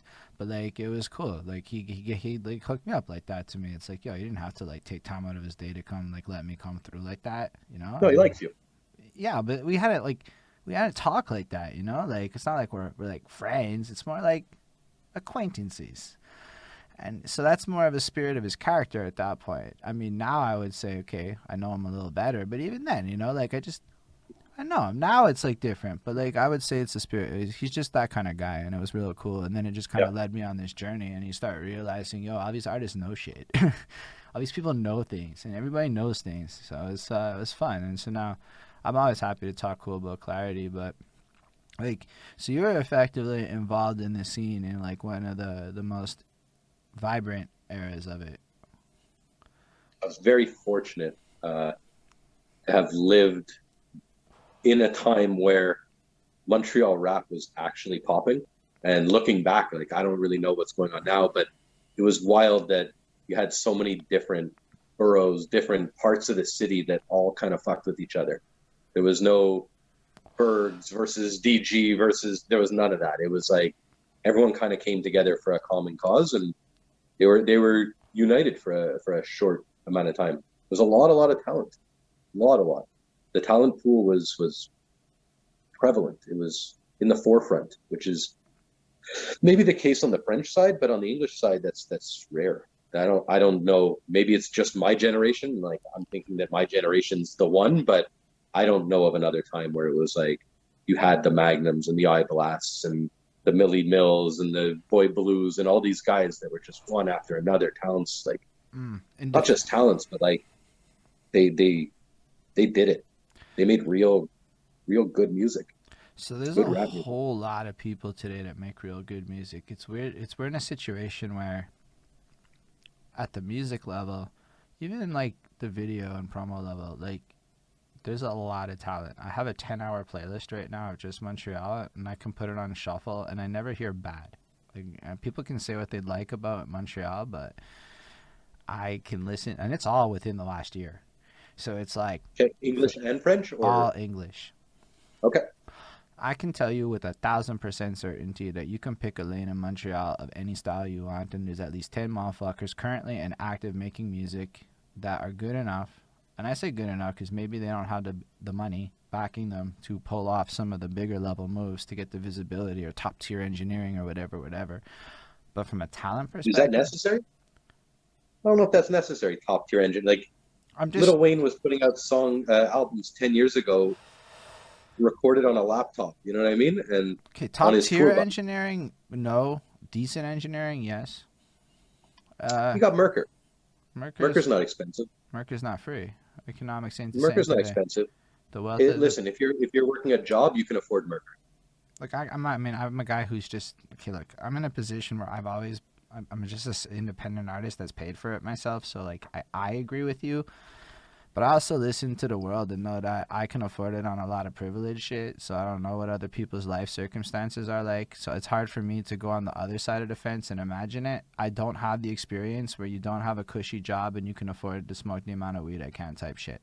So I try to take the path of empathy and go, it's more complicated. I might not be right with that, and it might be a blind spot, whereas you've seen a completely different way of pulling it off. You were touching on it a little bit beforehand.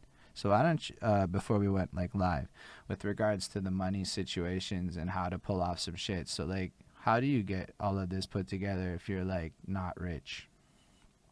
I mean, I wasn't making any money when I was doing rap shows. Any. That was probably as far as earning, that was the lowest point. And uh, I'm fortunate to be blessed with the gift of gab, being able to articulate, being able to explain. I have a background in sales, I mentioned. So like for me to go into a world where it's corrupt, bars in Montreal and rappers, it's like the more negativity, the more like if you're a criminal, you're more respected than if you're like a stand-up guy. So to navigate through that, it was like, just be honest, be 100% and be genuine and like smile. I remember smiling at the door at like West's major shows and shaking people's hands as if it's like, Casino and I'm Robert De Niro. Like I'm happy to see you. Welcome. And these Yo, guys are, that's you know, huge. I there was can't. there was No, a no, but just let's pause there. I can't say that I've really gone to a local show where, like, I mean, it's not true. I've gone to a few local shows where that's happened, where they got greeted. Max Mupese is a guy who did that shit. Give him his flowers. And I remembered him for the rest of my life. I know his name and I can say it today. And it's actually really powerful because he actually took the time to stop and like talk to me as the promoter guy at the door and whatever. So if you're gonna drop a huge ass knowledge nugget like that, we do have to stop and make sure people hear respect. what you just said there. That was like fucking gonna make some people some money if they write that down type shit. What did I say? Greet people. At the door. Yeah, greet them. Uh, Like Walmart pays Not only people that, to but do. after 12 o'clock, the show was free. And I remember having people waiting because they couldn't afford it. I'm just like, okay, we're going to put on the fucking main event right when it becomes free so that everyone's inside now. That was another little one where it's like, it was at the West's major shows. There was probably 15, 20 people that just weren't going to pay. And I knew that they were out in the front, not paying. So it's like, everybody in now, it's time. Yo, that's I'm big sure people too. So I mean, cause we live in a content era and where things are a little different. I don't know if the whole landscape looks the same because all the social introverts are out to play now on the internet. So there's a lot more people out there. So the landscape shifted. But if you're trying to replicate some of this shit now, getting a bunch of free people in there is way better for the gram than getting your show and not having it look cool. Because on some business tips, nobody wants to go to the show that looks like it has an empty bar on like a consumer front. Like when I see your live footage after, and I'm like, nah, I know how many people are there. Like it doesn't enthuse me. I'm not saying I won't go, but I'm going on some networking shit, not because I'm thinking this is gonna be the latest shit. Because I saw the other 17 live shows where we all performed at, and I'm like, nah, that ain't it. You make it mad cheap and free for a couple losses here and there. You build us some brand equity and buzz. Now motherfuckers know who you are and that your shit's litty. every month consistency or every week consistently, that kind of stuff. If you enjoy what you do it a lot and do it with a schedule so that people know when to reach you. But You don't know, expect to make bank. That's yeah, but like interesting. our shows were Sunday night prime time was branded, end of the month. So it was always the last weekend of the month. Epic Mealtime was on a Tuesday every single time. So it's like, if you can tell your fan base the day that you're coming out with your shit, or at least that proximity, they're going to check for it. They're going to remember it. And then consistency. Do what Yo, you enjoy doing and be consistent. love it. And I like it Yeah. because, like, I mean, I try to do that in my calendar. It's very predictable at this point. If I really care, but like, so I hear You're what you're putting out saying. weekly? Yo, we got almost daily These shit. interviews are coming out weekly. I know you have a bunch of other things, but Not these are weekly. thrice, 3 times a week. So it's Okay, Monday, Wednesday, Saturday. Yo, this is the easiest for shit in you, the man. world for me to do, and we don't have to edit Yeah, and shit. you're creating such an archive, and you put these out on YouTube afterwards. Absolutely. And shout out Chris Oh, Crown for the clips. We're gonna get some your clips. watch time, you're going to be monetized within a year, homie. I've Just been keep doing it. monetized since 2017 or whatever. My man, Nah, I thought that's this was brand new. nah. I got to interview K Reno out of nowhere in like 2018 because my cousin's a super fan. So that actually was dope. Okay, that's a big one. I started album reviews in end of 2016. I know a lot about SEO. I worked with Justice McFly in Day Job Line doing SEO. He taught me a lot about You know SEO. a little bit. So you got to keep in mind that guy who's now doing so well in life. It's ridiculous. He's a hero. Honestly, he's a hero. That guy. Everybody should know who he is. Justice, Yeah. Yo, you look at that's his my life. brother. He's super dad, fucking flying around the world, spending rich people's money. It is like, yo, if I could have the dream corporate life, it's what he's doing, and I just admire him every day. And I'm just grateful that for, I guess, a little bit he played a little mentor role in my life for a couple of things here and there, and now I appreciate the blessing that is that I didn't appreciate at the time. He Your knows name it. came up. Your name came up. I mentioned that I was doing this interview. I was at his spot. We were learning crypto together, and That I sounds mentioned your name, and I said I got this interview, and he said nothing but nice things. He said that's a stand-up cat. So it only added to the fact that I was like, okay, I'm doing this. nah. I You mean, know, like, CL gave the blessing, and then Justice just put it over the top. I hope CL gives the blessing. I had CL and I have a music video as well. It was the last one that I ever filmed on my cell phone. That's amazing. We Nah, have a great. Have you seen I Think You Should Leave I on Netflix? It's maybe a sketch comedy, I've not. like mini. Okay, so I Think You Should Leave. I forget the guy who did it. It's 20 on 10 funny. Okay, check it out. Not every skit hits, but majority of them are very very good. And CL did a track called I Think You Should Leave, and I grabbed clips from the actual episodes and threw it into his video, and it's coming out in the next couple of days, or if not, like today or tomorrow. Oh, is it a Very weekly fun. heat? Is this one? Yeah, we have a one-eyed dog in it. We got one of his buddies. That's dope. There's some fun things. I promise you, if it comes out, it will be in my DMs, possibly twice. All love to Cool Man Logan, and I will give him Same. feedback on the song, and then he'll be like, "Did I send you this?" And I'll be like, "Yeah, we already talked. We had a whole yo, did I tell you Justice is on the weekly Heat 15?" I'm like, "Yeah, we had a whole conversation about him like 2 days ago." Nah, but Cool Man We had a Logan, couple. he's one of my favorite people. Like, for real. I talked to Cool Man. I never thought there'd be a time at my, because I don't know who the fuck he was. Like, I just knew who he was through End of the Week because he just showed up one day and I watched him freestyle and I'm like, oh, I can't freestyle for shit. This was last summer. He's one of the better ones in on the planet. So And then at one point, we show up at a park, and I realize who he is at this point because I guess I'd seen him on Facebook, whatever, along the way. But I meet him on the free, you see him on End of the Week. Then we end up in the End of the Week barbecue, and he's tripping because he can't find a place to roll a joint, and it's COVID, so he doesn't want to share a joint with anyone. So I happen to have a bunch of pre-rolls, and I give him one, and he's like, "You motherfucker! Now I have to do your interview," and I'm like, "Yeah," and then I don't know, he just started talking more and more, and now I talk to Cool Man Logan almost daily, and he's like asking me questions like why we ain't done what did he call it, like a live J or something, where like we smoke a joint on a call, and I'm like, oh, I didn't know that's things people do. I didn't know people did that. Now I'm like, oh, okay, I guess we're homies now. Cool Man it's a Logan. move.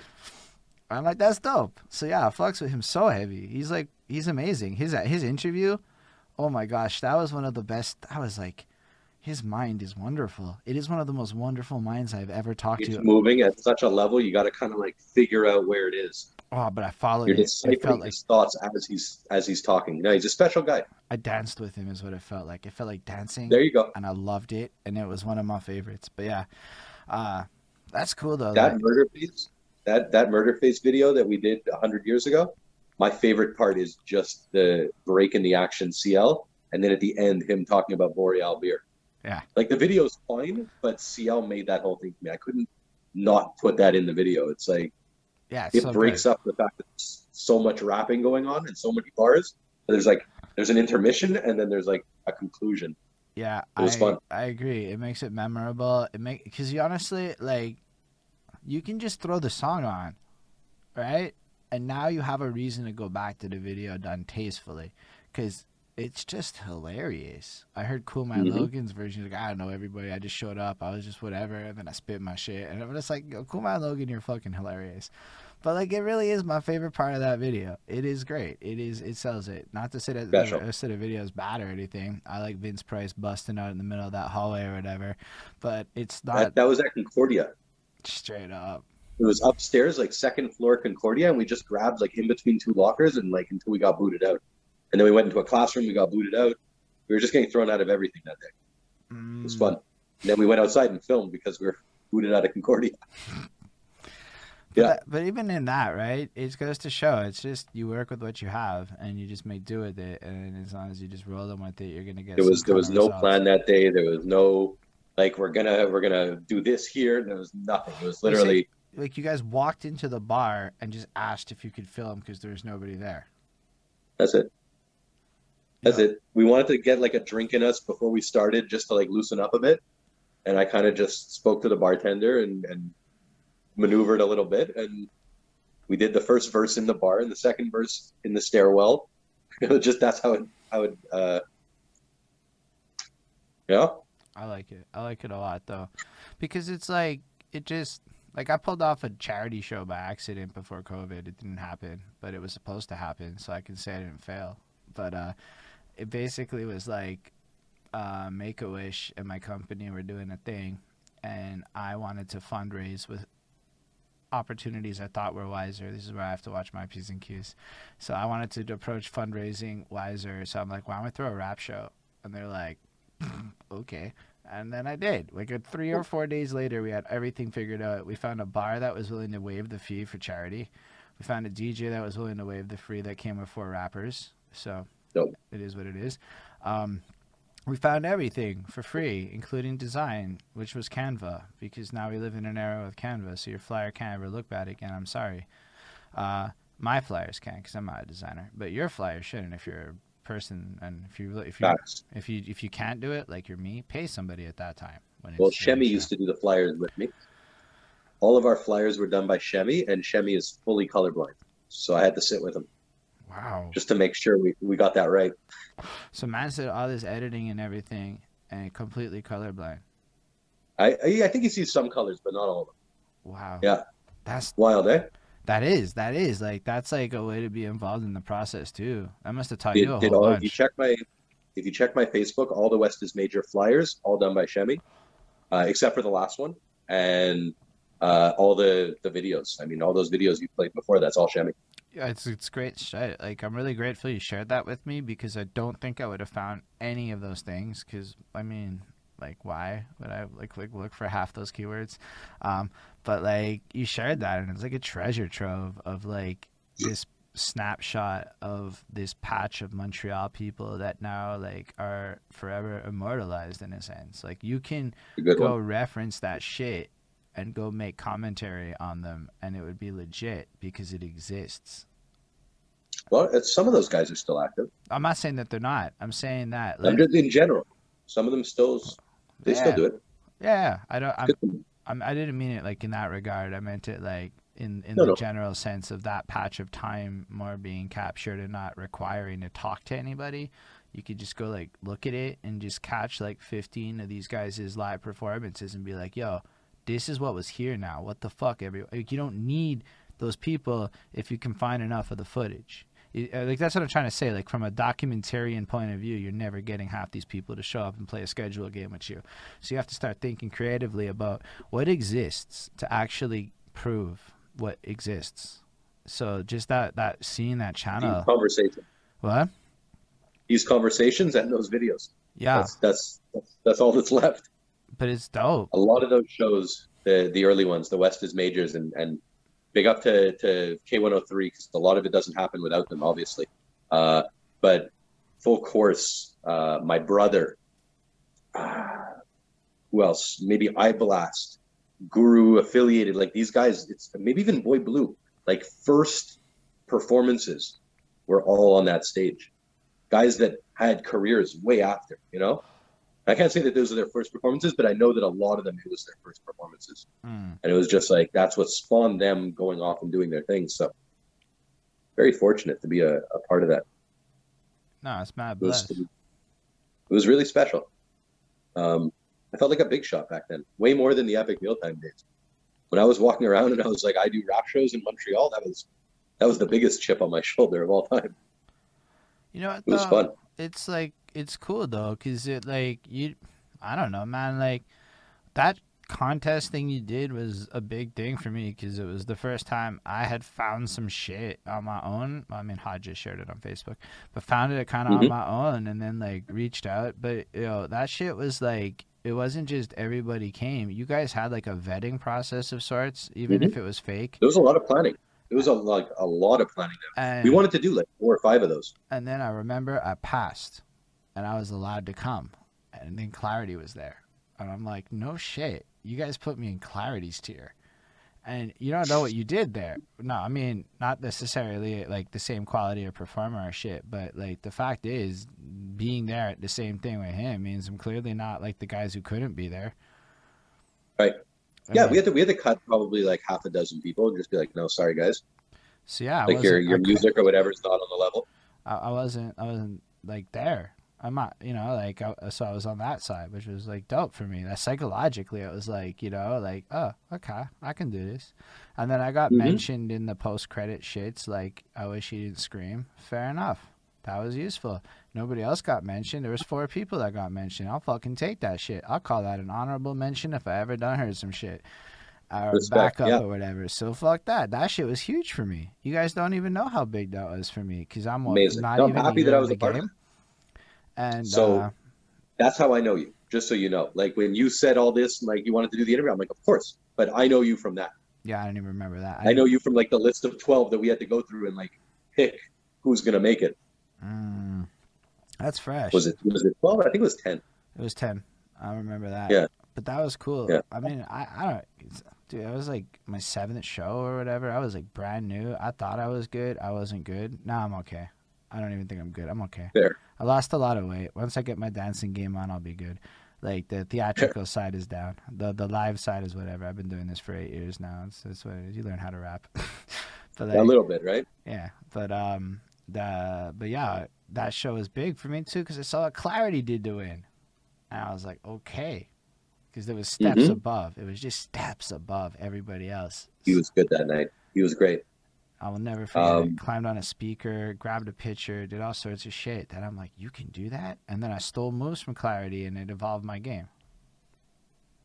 Soon after those shows, the Dorval shows, Hodges comes up with Notre Home, which spawns his entire career that he's doing to this day. But Hodges starts this initiative with the Quebec government where he's going to go and sing songs and interact with English-speaking Quebec kids across Quebec and have them identify with Quebec culture and be proud to be who they are, Anglophone Quebecois in Northern Quebec. And guess who's coming with to document the entire thing? It was Hodges and I in his Tercel with speakers and amps and recording studio gear, and we're just driving north. And we're stopping at every elementary school and high school along the way. And we're talking to them about being proud of themselves and being creative. Like kids would grab onto his legs and like not want him to leave. Like, please don't go.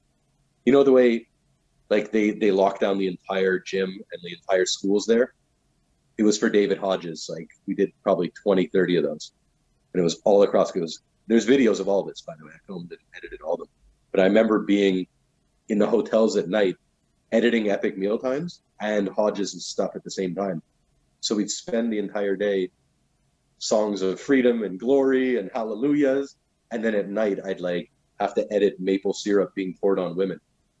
You know, like the contrast of the spiritual high of seeing kids, you know, gravitate towards David and filming that. And then at night, the debauchery that I had to edit, it was such a contrast for me that like, he didn't even want to hear it. He would be like, don't even show me shit. Cause like, I'm trying to stay focused on my thing. And like, you could do that at night. I don't care. But like, I don't even want to see that negativity. And I remember that, like, we did 20 or 30 of those, like, Notre Homes, and it became Nujanan, which is, he evolved it into like an initiative for the First Nations. And then Long Life started going. I don't know if you know Marcus. He's another videographer that's from that era. He's still videographer, photographer. He's around today. But Long Life ended up going on a couple of those. And then Dre, who was a producer, ended up being the videographer that to this day still works with Hodges and does those First Nations tours. And they have an entire record label. They produce music for all kinds of different First Nations, different communities. I went with Hodges to one when I came back. Man, to be in like those trailers where like you're in remote areas, there's no internet. I remember Hodges and I having to pick like who gets the pillow, who gets the blanket, you know, like limited resources. Like the kids that we're teaching and dealing with, like they're crying because they've never heard their voice on recording before. And the amount of things that he was doing for them. And I'm kind of a schmuck. I ended up moving to LA and working with Epic Mealtime, and Hodges went off and did probably the most special shit I've ever heard of, which is to this day starting the record label, and still goes out. I mean, COVID aside, still goes out and does makeshift like studio. He brings his entire studio and records these kids on the spot, helps them write the music. It's special, man. It's beyond special. I've been stopped in the airport twice, and not because of Epic Mealtime, because of David Hodges. And guys are like, yo, you're the guy with David Hodges. You know what I mean? Like, special guy. The most. Like, he's just number one. Yeah. As far as humans go. I don't. Like, you said Tyler before, but Hodges is on that list. That's fair. 100%. I don't think I've ever met a person who ever said a thing bad about him. He's always been mad encouraging anytime I interacted with him, and I know him a long time. Like a long special. time. So special. Just a good-hearted, like, awesome human being. So it's like, it's just cool to know that that's also our culture and history is part of it. Like Hodges comes through the scene and then just goes full altruism. Like he's a beast. Taking on 20, 30 different kids and recording them consistently. And all of those guys have aspirations. He took them all under his wing and helped them record. I mean, he's responsible for the entire West Islands, like that section. You know what I mean? Like he had his own pocket where I don't think he was working. I think the recording sessions were paying his bills during that time. So like for him to be living at home and being like an engineer for other people, plus putting out his music, plus working on these initiatives, plus doing the shows with me. This guy was light years ahead. His brain was moving at such a level. So much faster. Your voice just got kind of weird for a second. What? Your voice got weird for a second. No. Am I better? Nah, I don't know what happened. My phone might be dying. It was at like 12%. That might be it.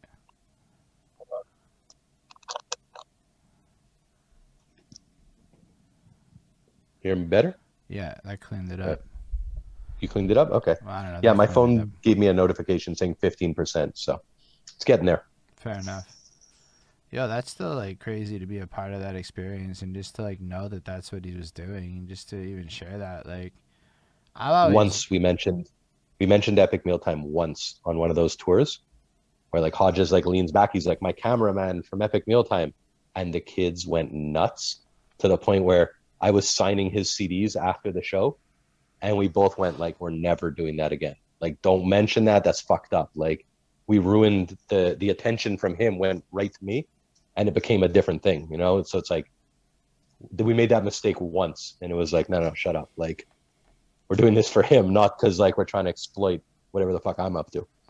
No? No, that's so honorable, but also like really responsible, and the kind of thing people should be aware of, in my opinion. Yeah. No, it wasn't for that. That wasn't what it was made for. It was a couple pictures, and I'm just like, no, never again. I'm the cameraman. That's it. So what do you do after that? I know you're involved in other things. Yeah, I mean, after Epic and rap shows and all that, it's videography at that point because I've been doing it for so long. I was running the post production for Epic for 4 years and doing all the editing and all the extras, and it just evolved into a career. So, I mean, I have corporate clients. I advise a couple different YouTube channels. I have my own YouTube channel that I'm working on. I mean, it's a constant thing, right? Staying creative, staying busy, and making videos. That's what it's been since. I don't promote those things because those are paid videos that clients pay me for. Yeah. So you won't see me like, you won't see me post those on. I'll share it on LinkedIn.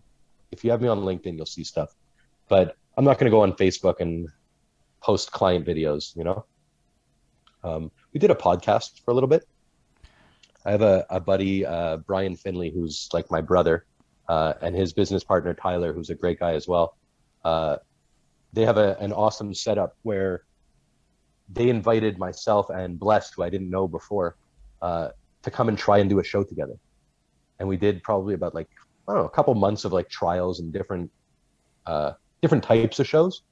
And then we settled on an interview show, and we did, I don't know, 15, 20 episodes. Y'all got like serious fucking guests. Bless is a serious dude. Bless is no joke. I only met Bless a couple years ago, but like I bought his album when I was in CEGEP. So like, imagine me being Montreal hip hop, like in the know, and then never meeting Bless, who's like the only other Jewish guy in the game. And Brian and I put Bless and I together. We sat at a bar on DeCarry and we shot the shit and we became friendly. And we ended up doing a show. We had Snow on, which was huge for me. We had Raekwon. They grabbed Raekwon, Frenchie's one of the first people to ever put me on to any Montreal rap. First rapper to ever rap in front of me. Introduced me to Bad News Brown when I was a teenager. Like, Frenchie's the OG. And Frenchie grabbed Raekwon pretty much because he has a relationship with him and brought him to Tyler's studio so that he can get interviewed by us. Like, didn't even give him a chance kind of thing. And forever indebted to Frenchie, but for a lot of reasons.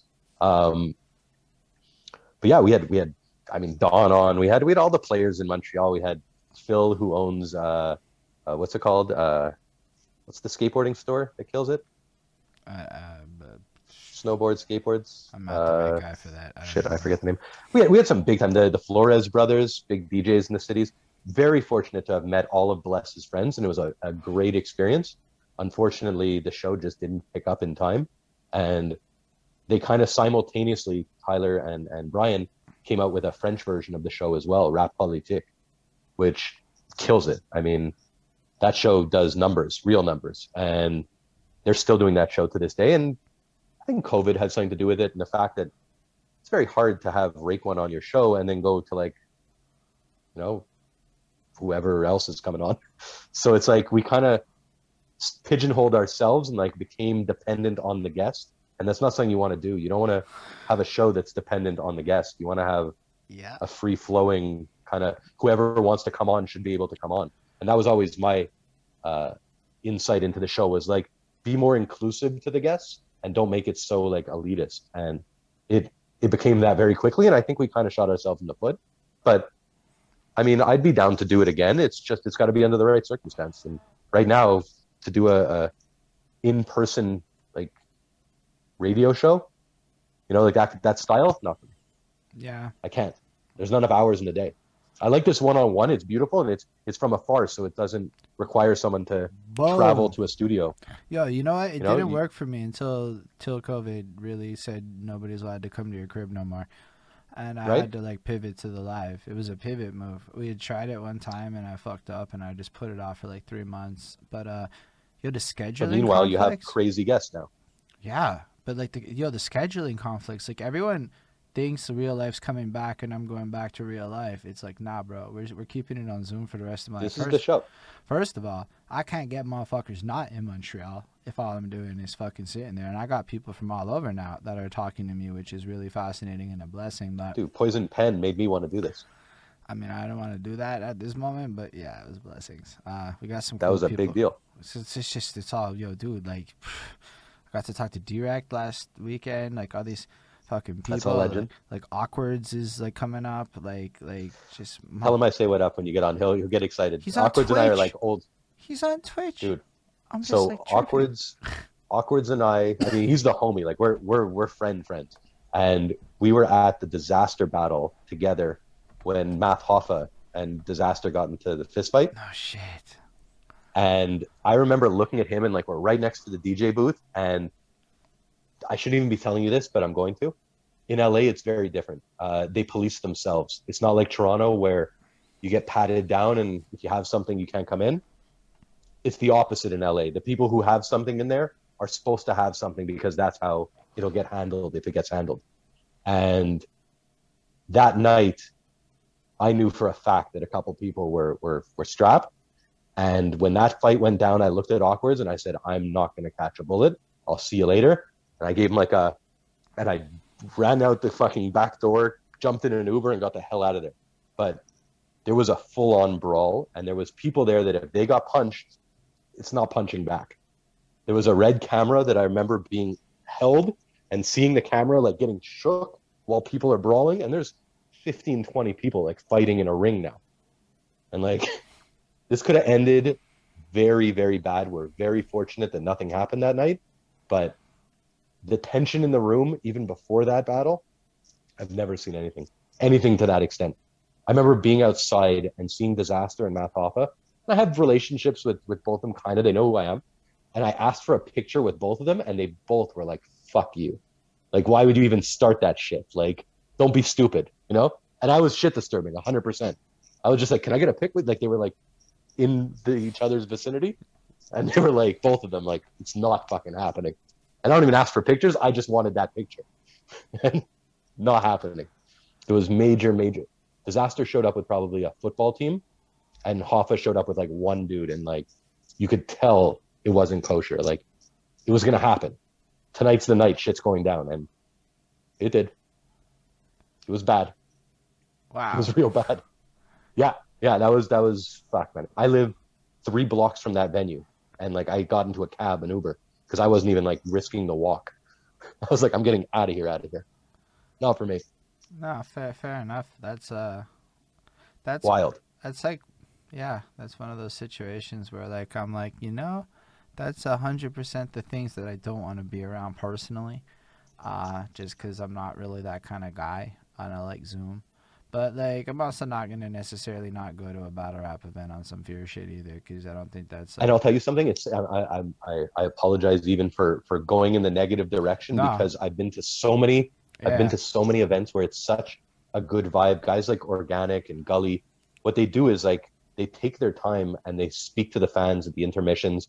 They'll put their arm around people. They'll take a picture. It's very much a family environment. It just so happens that one event, there was a lot of built up. I just wanted to, because I mean, now I'm making friends with a lot of battle rapper people. It's like a whole new adventure for me. I didn't even know. What a great community. I was fortunate enough because I'm friends with Lowe's, and Pesci's like a god tier battle rapper, especially during that time. So a lot of those events, he would be like, and I drove, he didn't drive. So it'd be like, I had a big old Fleetwood at the time, like a 3-block long Cadillac. And we'd throw the merch in the trunk and we'd just go to all these events, Ottawa, Toronto, Montreal, didn't matter. There was a time where like, I didn't miss an event for 2-3 years. Where if you go on the King of the Dot YouTubes now, they'll show the staff with all their Twitter handles. My Twitter's still there to this day. So like, Meyer Clarity just popped in at the part where we weren't talking about him. When we weren't talking about him. Yeah, shut up, Meyer. Rewind later, Meyer. Yeah. We got some good stuff about you. That's true. That happened. All good. All great. Yeah, man. Nah, that's still blessed, man. Because yeah, I mean, for me, it's like a discovery. But yeah, so it's fucking cool to. But yeah, back to Great like, discovery. but the whole Good like for you. one-on-one interview thing, dude. This is the shit, man. We've had a couple where like another person is like there, and I find it like it's a harder vibe. Like what people, I feel like it just is, this is it, man. People want to see that conversation you would have offline that you're having online, and it's all on the reels and shit. And like, yo, you watch a million other interviews and stuff, and like my homeboy Lindell will show up in the comments and be like, "What's the top 5 rappers?" And I'm like, I mean, okay, cool, we'll ask it, but like, you know that that's on like every other interview that you're gonna, like it's gonna be there. So like, that's not a differentiators. And like we were saying, it's hard to like differentiate and come up with some engaging thing where it's not completely reliant on it. I guess that's why I talk so much. I got told flat out, you don't talk enough. If you just let the rappers or whoever you're guesting talk and you don't own like a solid chunk of that time, you're never gonna have recurring fans. So True. I balance it out with a percentage where it's super heavy in the guest at first, but then I have to start throwing in my own life stories and shit, and that's kind of what got Of course. Merker Miyagi invested in me, because it was like, who's the guy behind that suit? And it's like, that's kind It's of important though. But if you want to know, you have to watch like 70 interviews. I feel like you're getting more comfortable. I mean, we're going back and forth as if we're off air. Yeah, You said it. but this is There's no difference between what we were saying 10 minutes before we went on. Now, it's the same tone. It's the same kind of conversation. So. Yeah, but I do it on purpose. Like this is every episode. We're coming up to the 2 hour point. This is when I got pointed out to me. Somewhere around the 2 hour point is when the hair gets let down. I got the feeling it might not go as far. Sometimes I get a little more comfy faster. You got me into like myself and my memories, so it came in a little quicker. You flipped that on Good. me. That's what it was. But I didn't realize our stories connected. So like that, like how meaningful you were to my story like that. So I had no idea. So it was kind of big. But in general, yeah, no. By the second half of the interview, when they go past 2 hours, that's like when it's just mad. Like we just shooting the shit about whatever. We talk marketings. We talk all the things. It just depends who the person is and how we get to it in the conversation. Like for me, it's like, yo, like we're peers discussing things peers would discuss. That's kind of like the show, but we bridge gaps because you know a lot of things I don't know. I know things you might not know. Meyer knows things neither of us know. All that kind of shit, and then we extract knowledge. That's why I pitch it the way I did. It's all it is. It's real simple, and then your story is just interesting. Like, yo, Thank you. everything that the way you think is just so profound. Like you're the kind of guy that doesn't have to brag, and you got a bunch of trees behind you. It's cool wallpaper, eh? It's like an accent wall, right?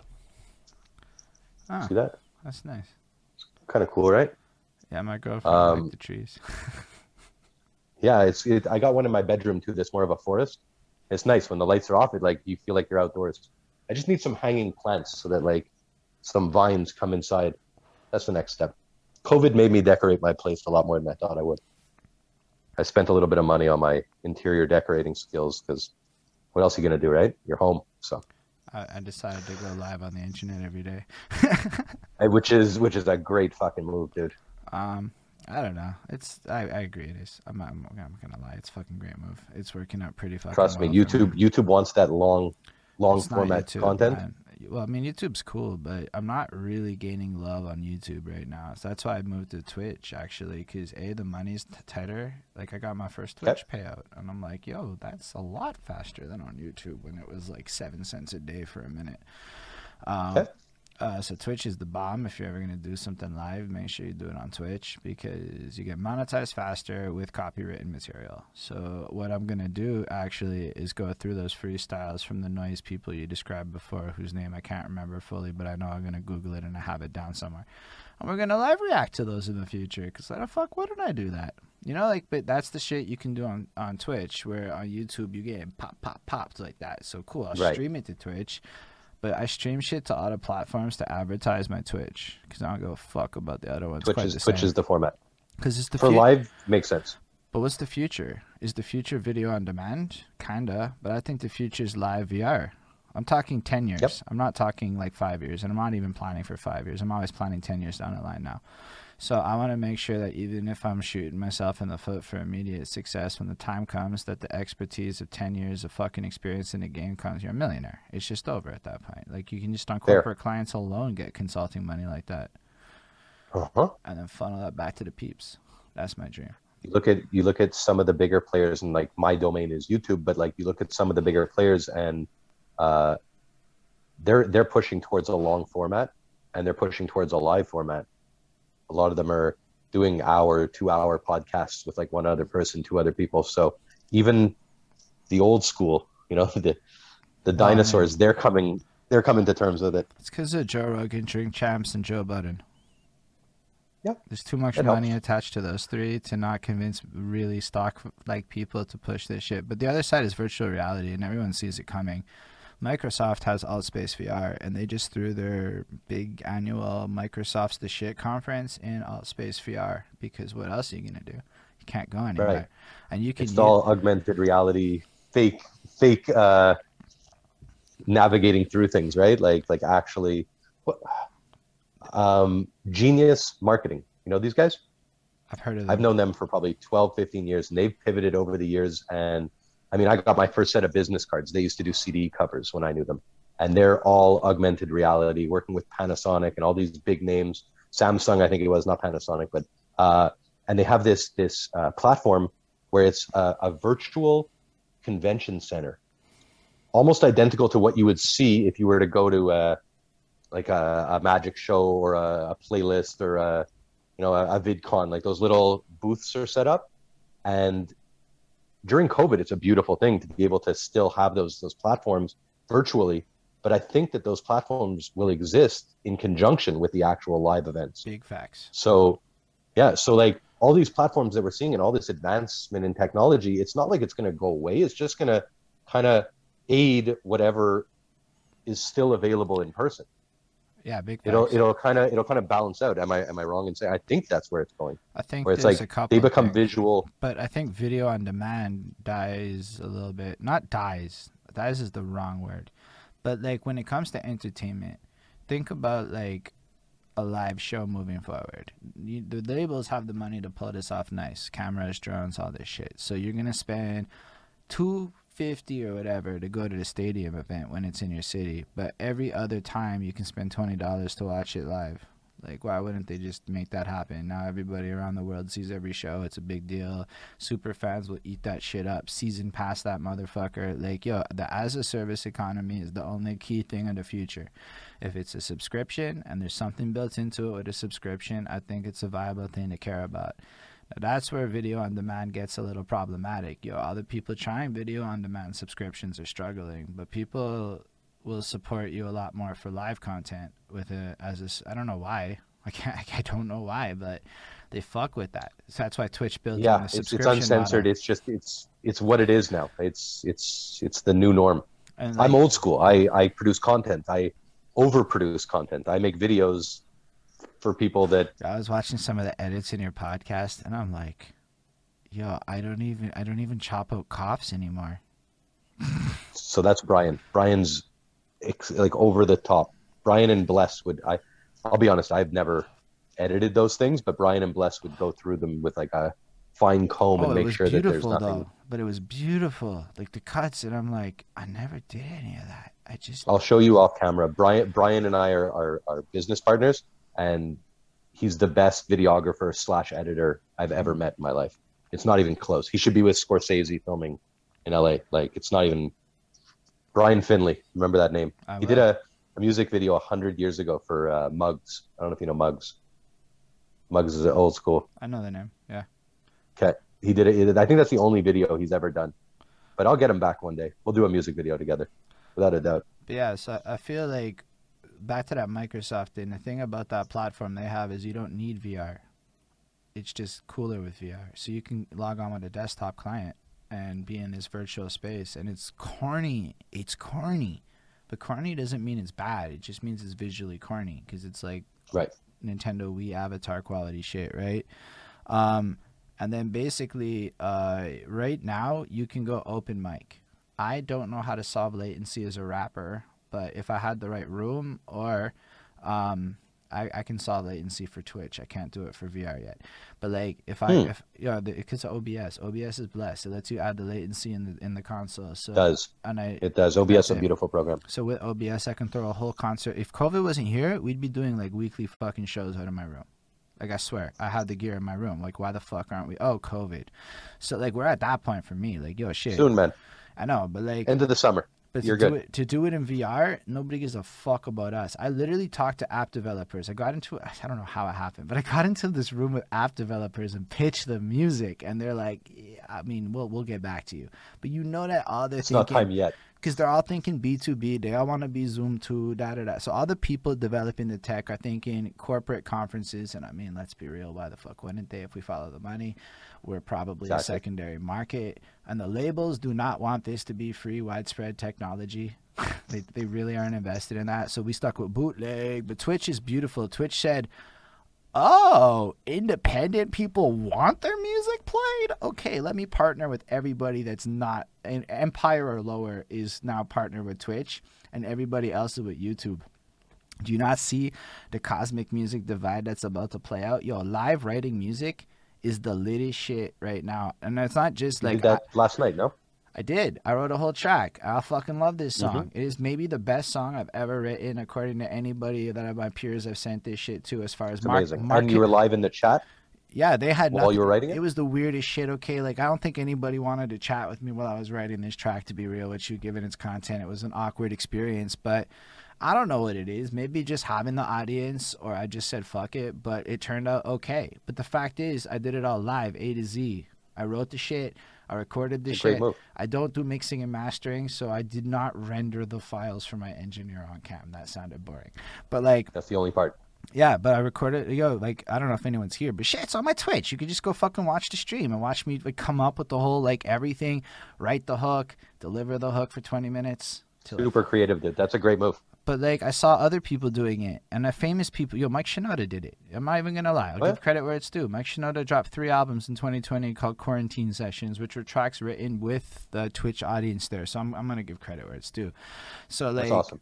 I look at it like you have that, and it creates an as-a-service economy. Our rappers and shit need to stop selling products and start selling themselves because, yo, I have not tried to sell a record, and somehow I've made more off of not selling music than I have selling music.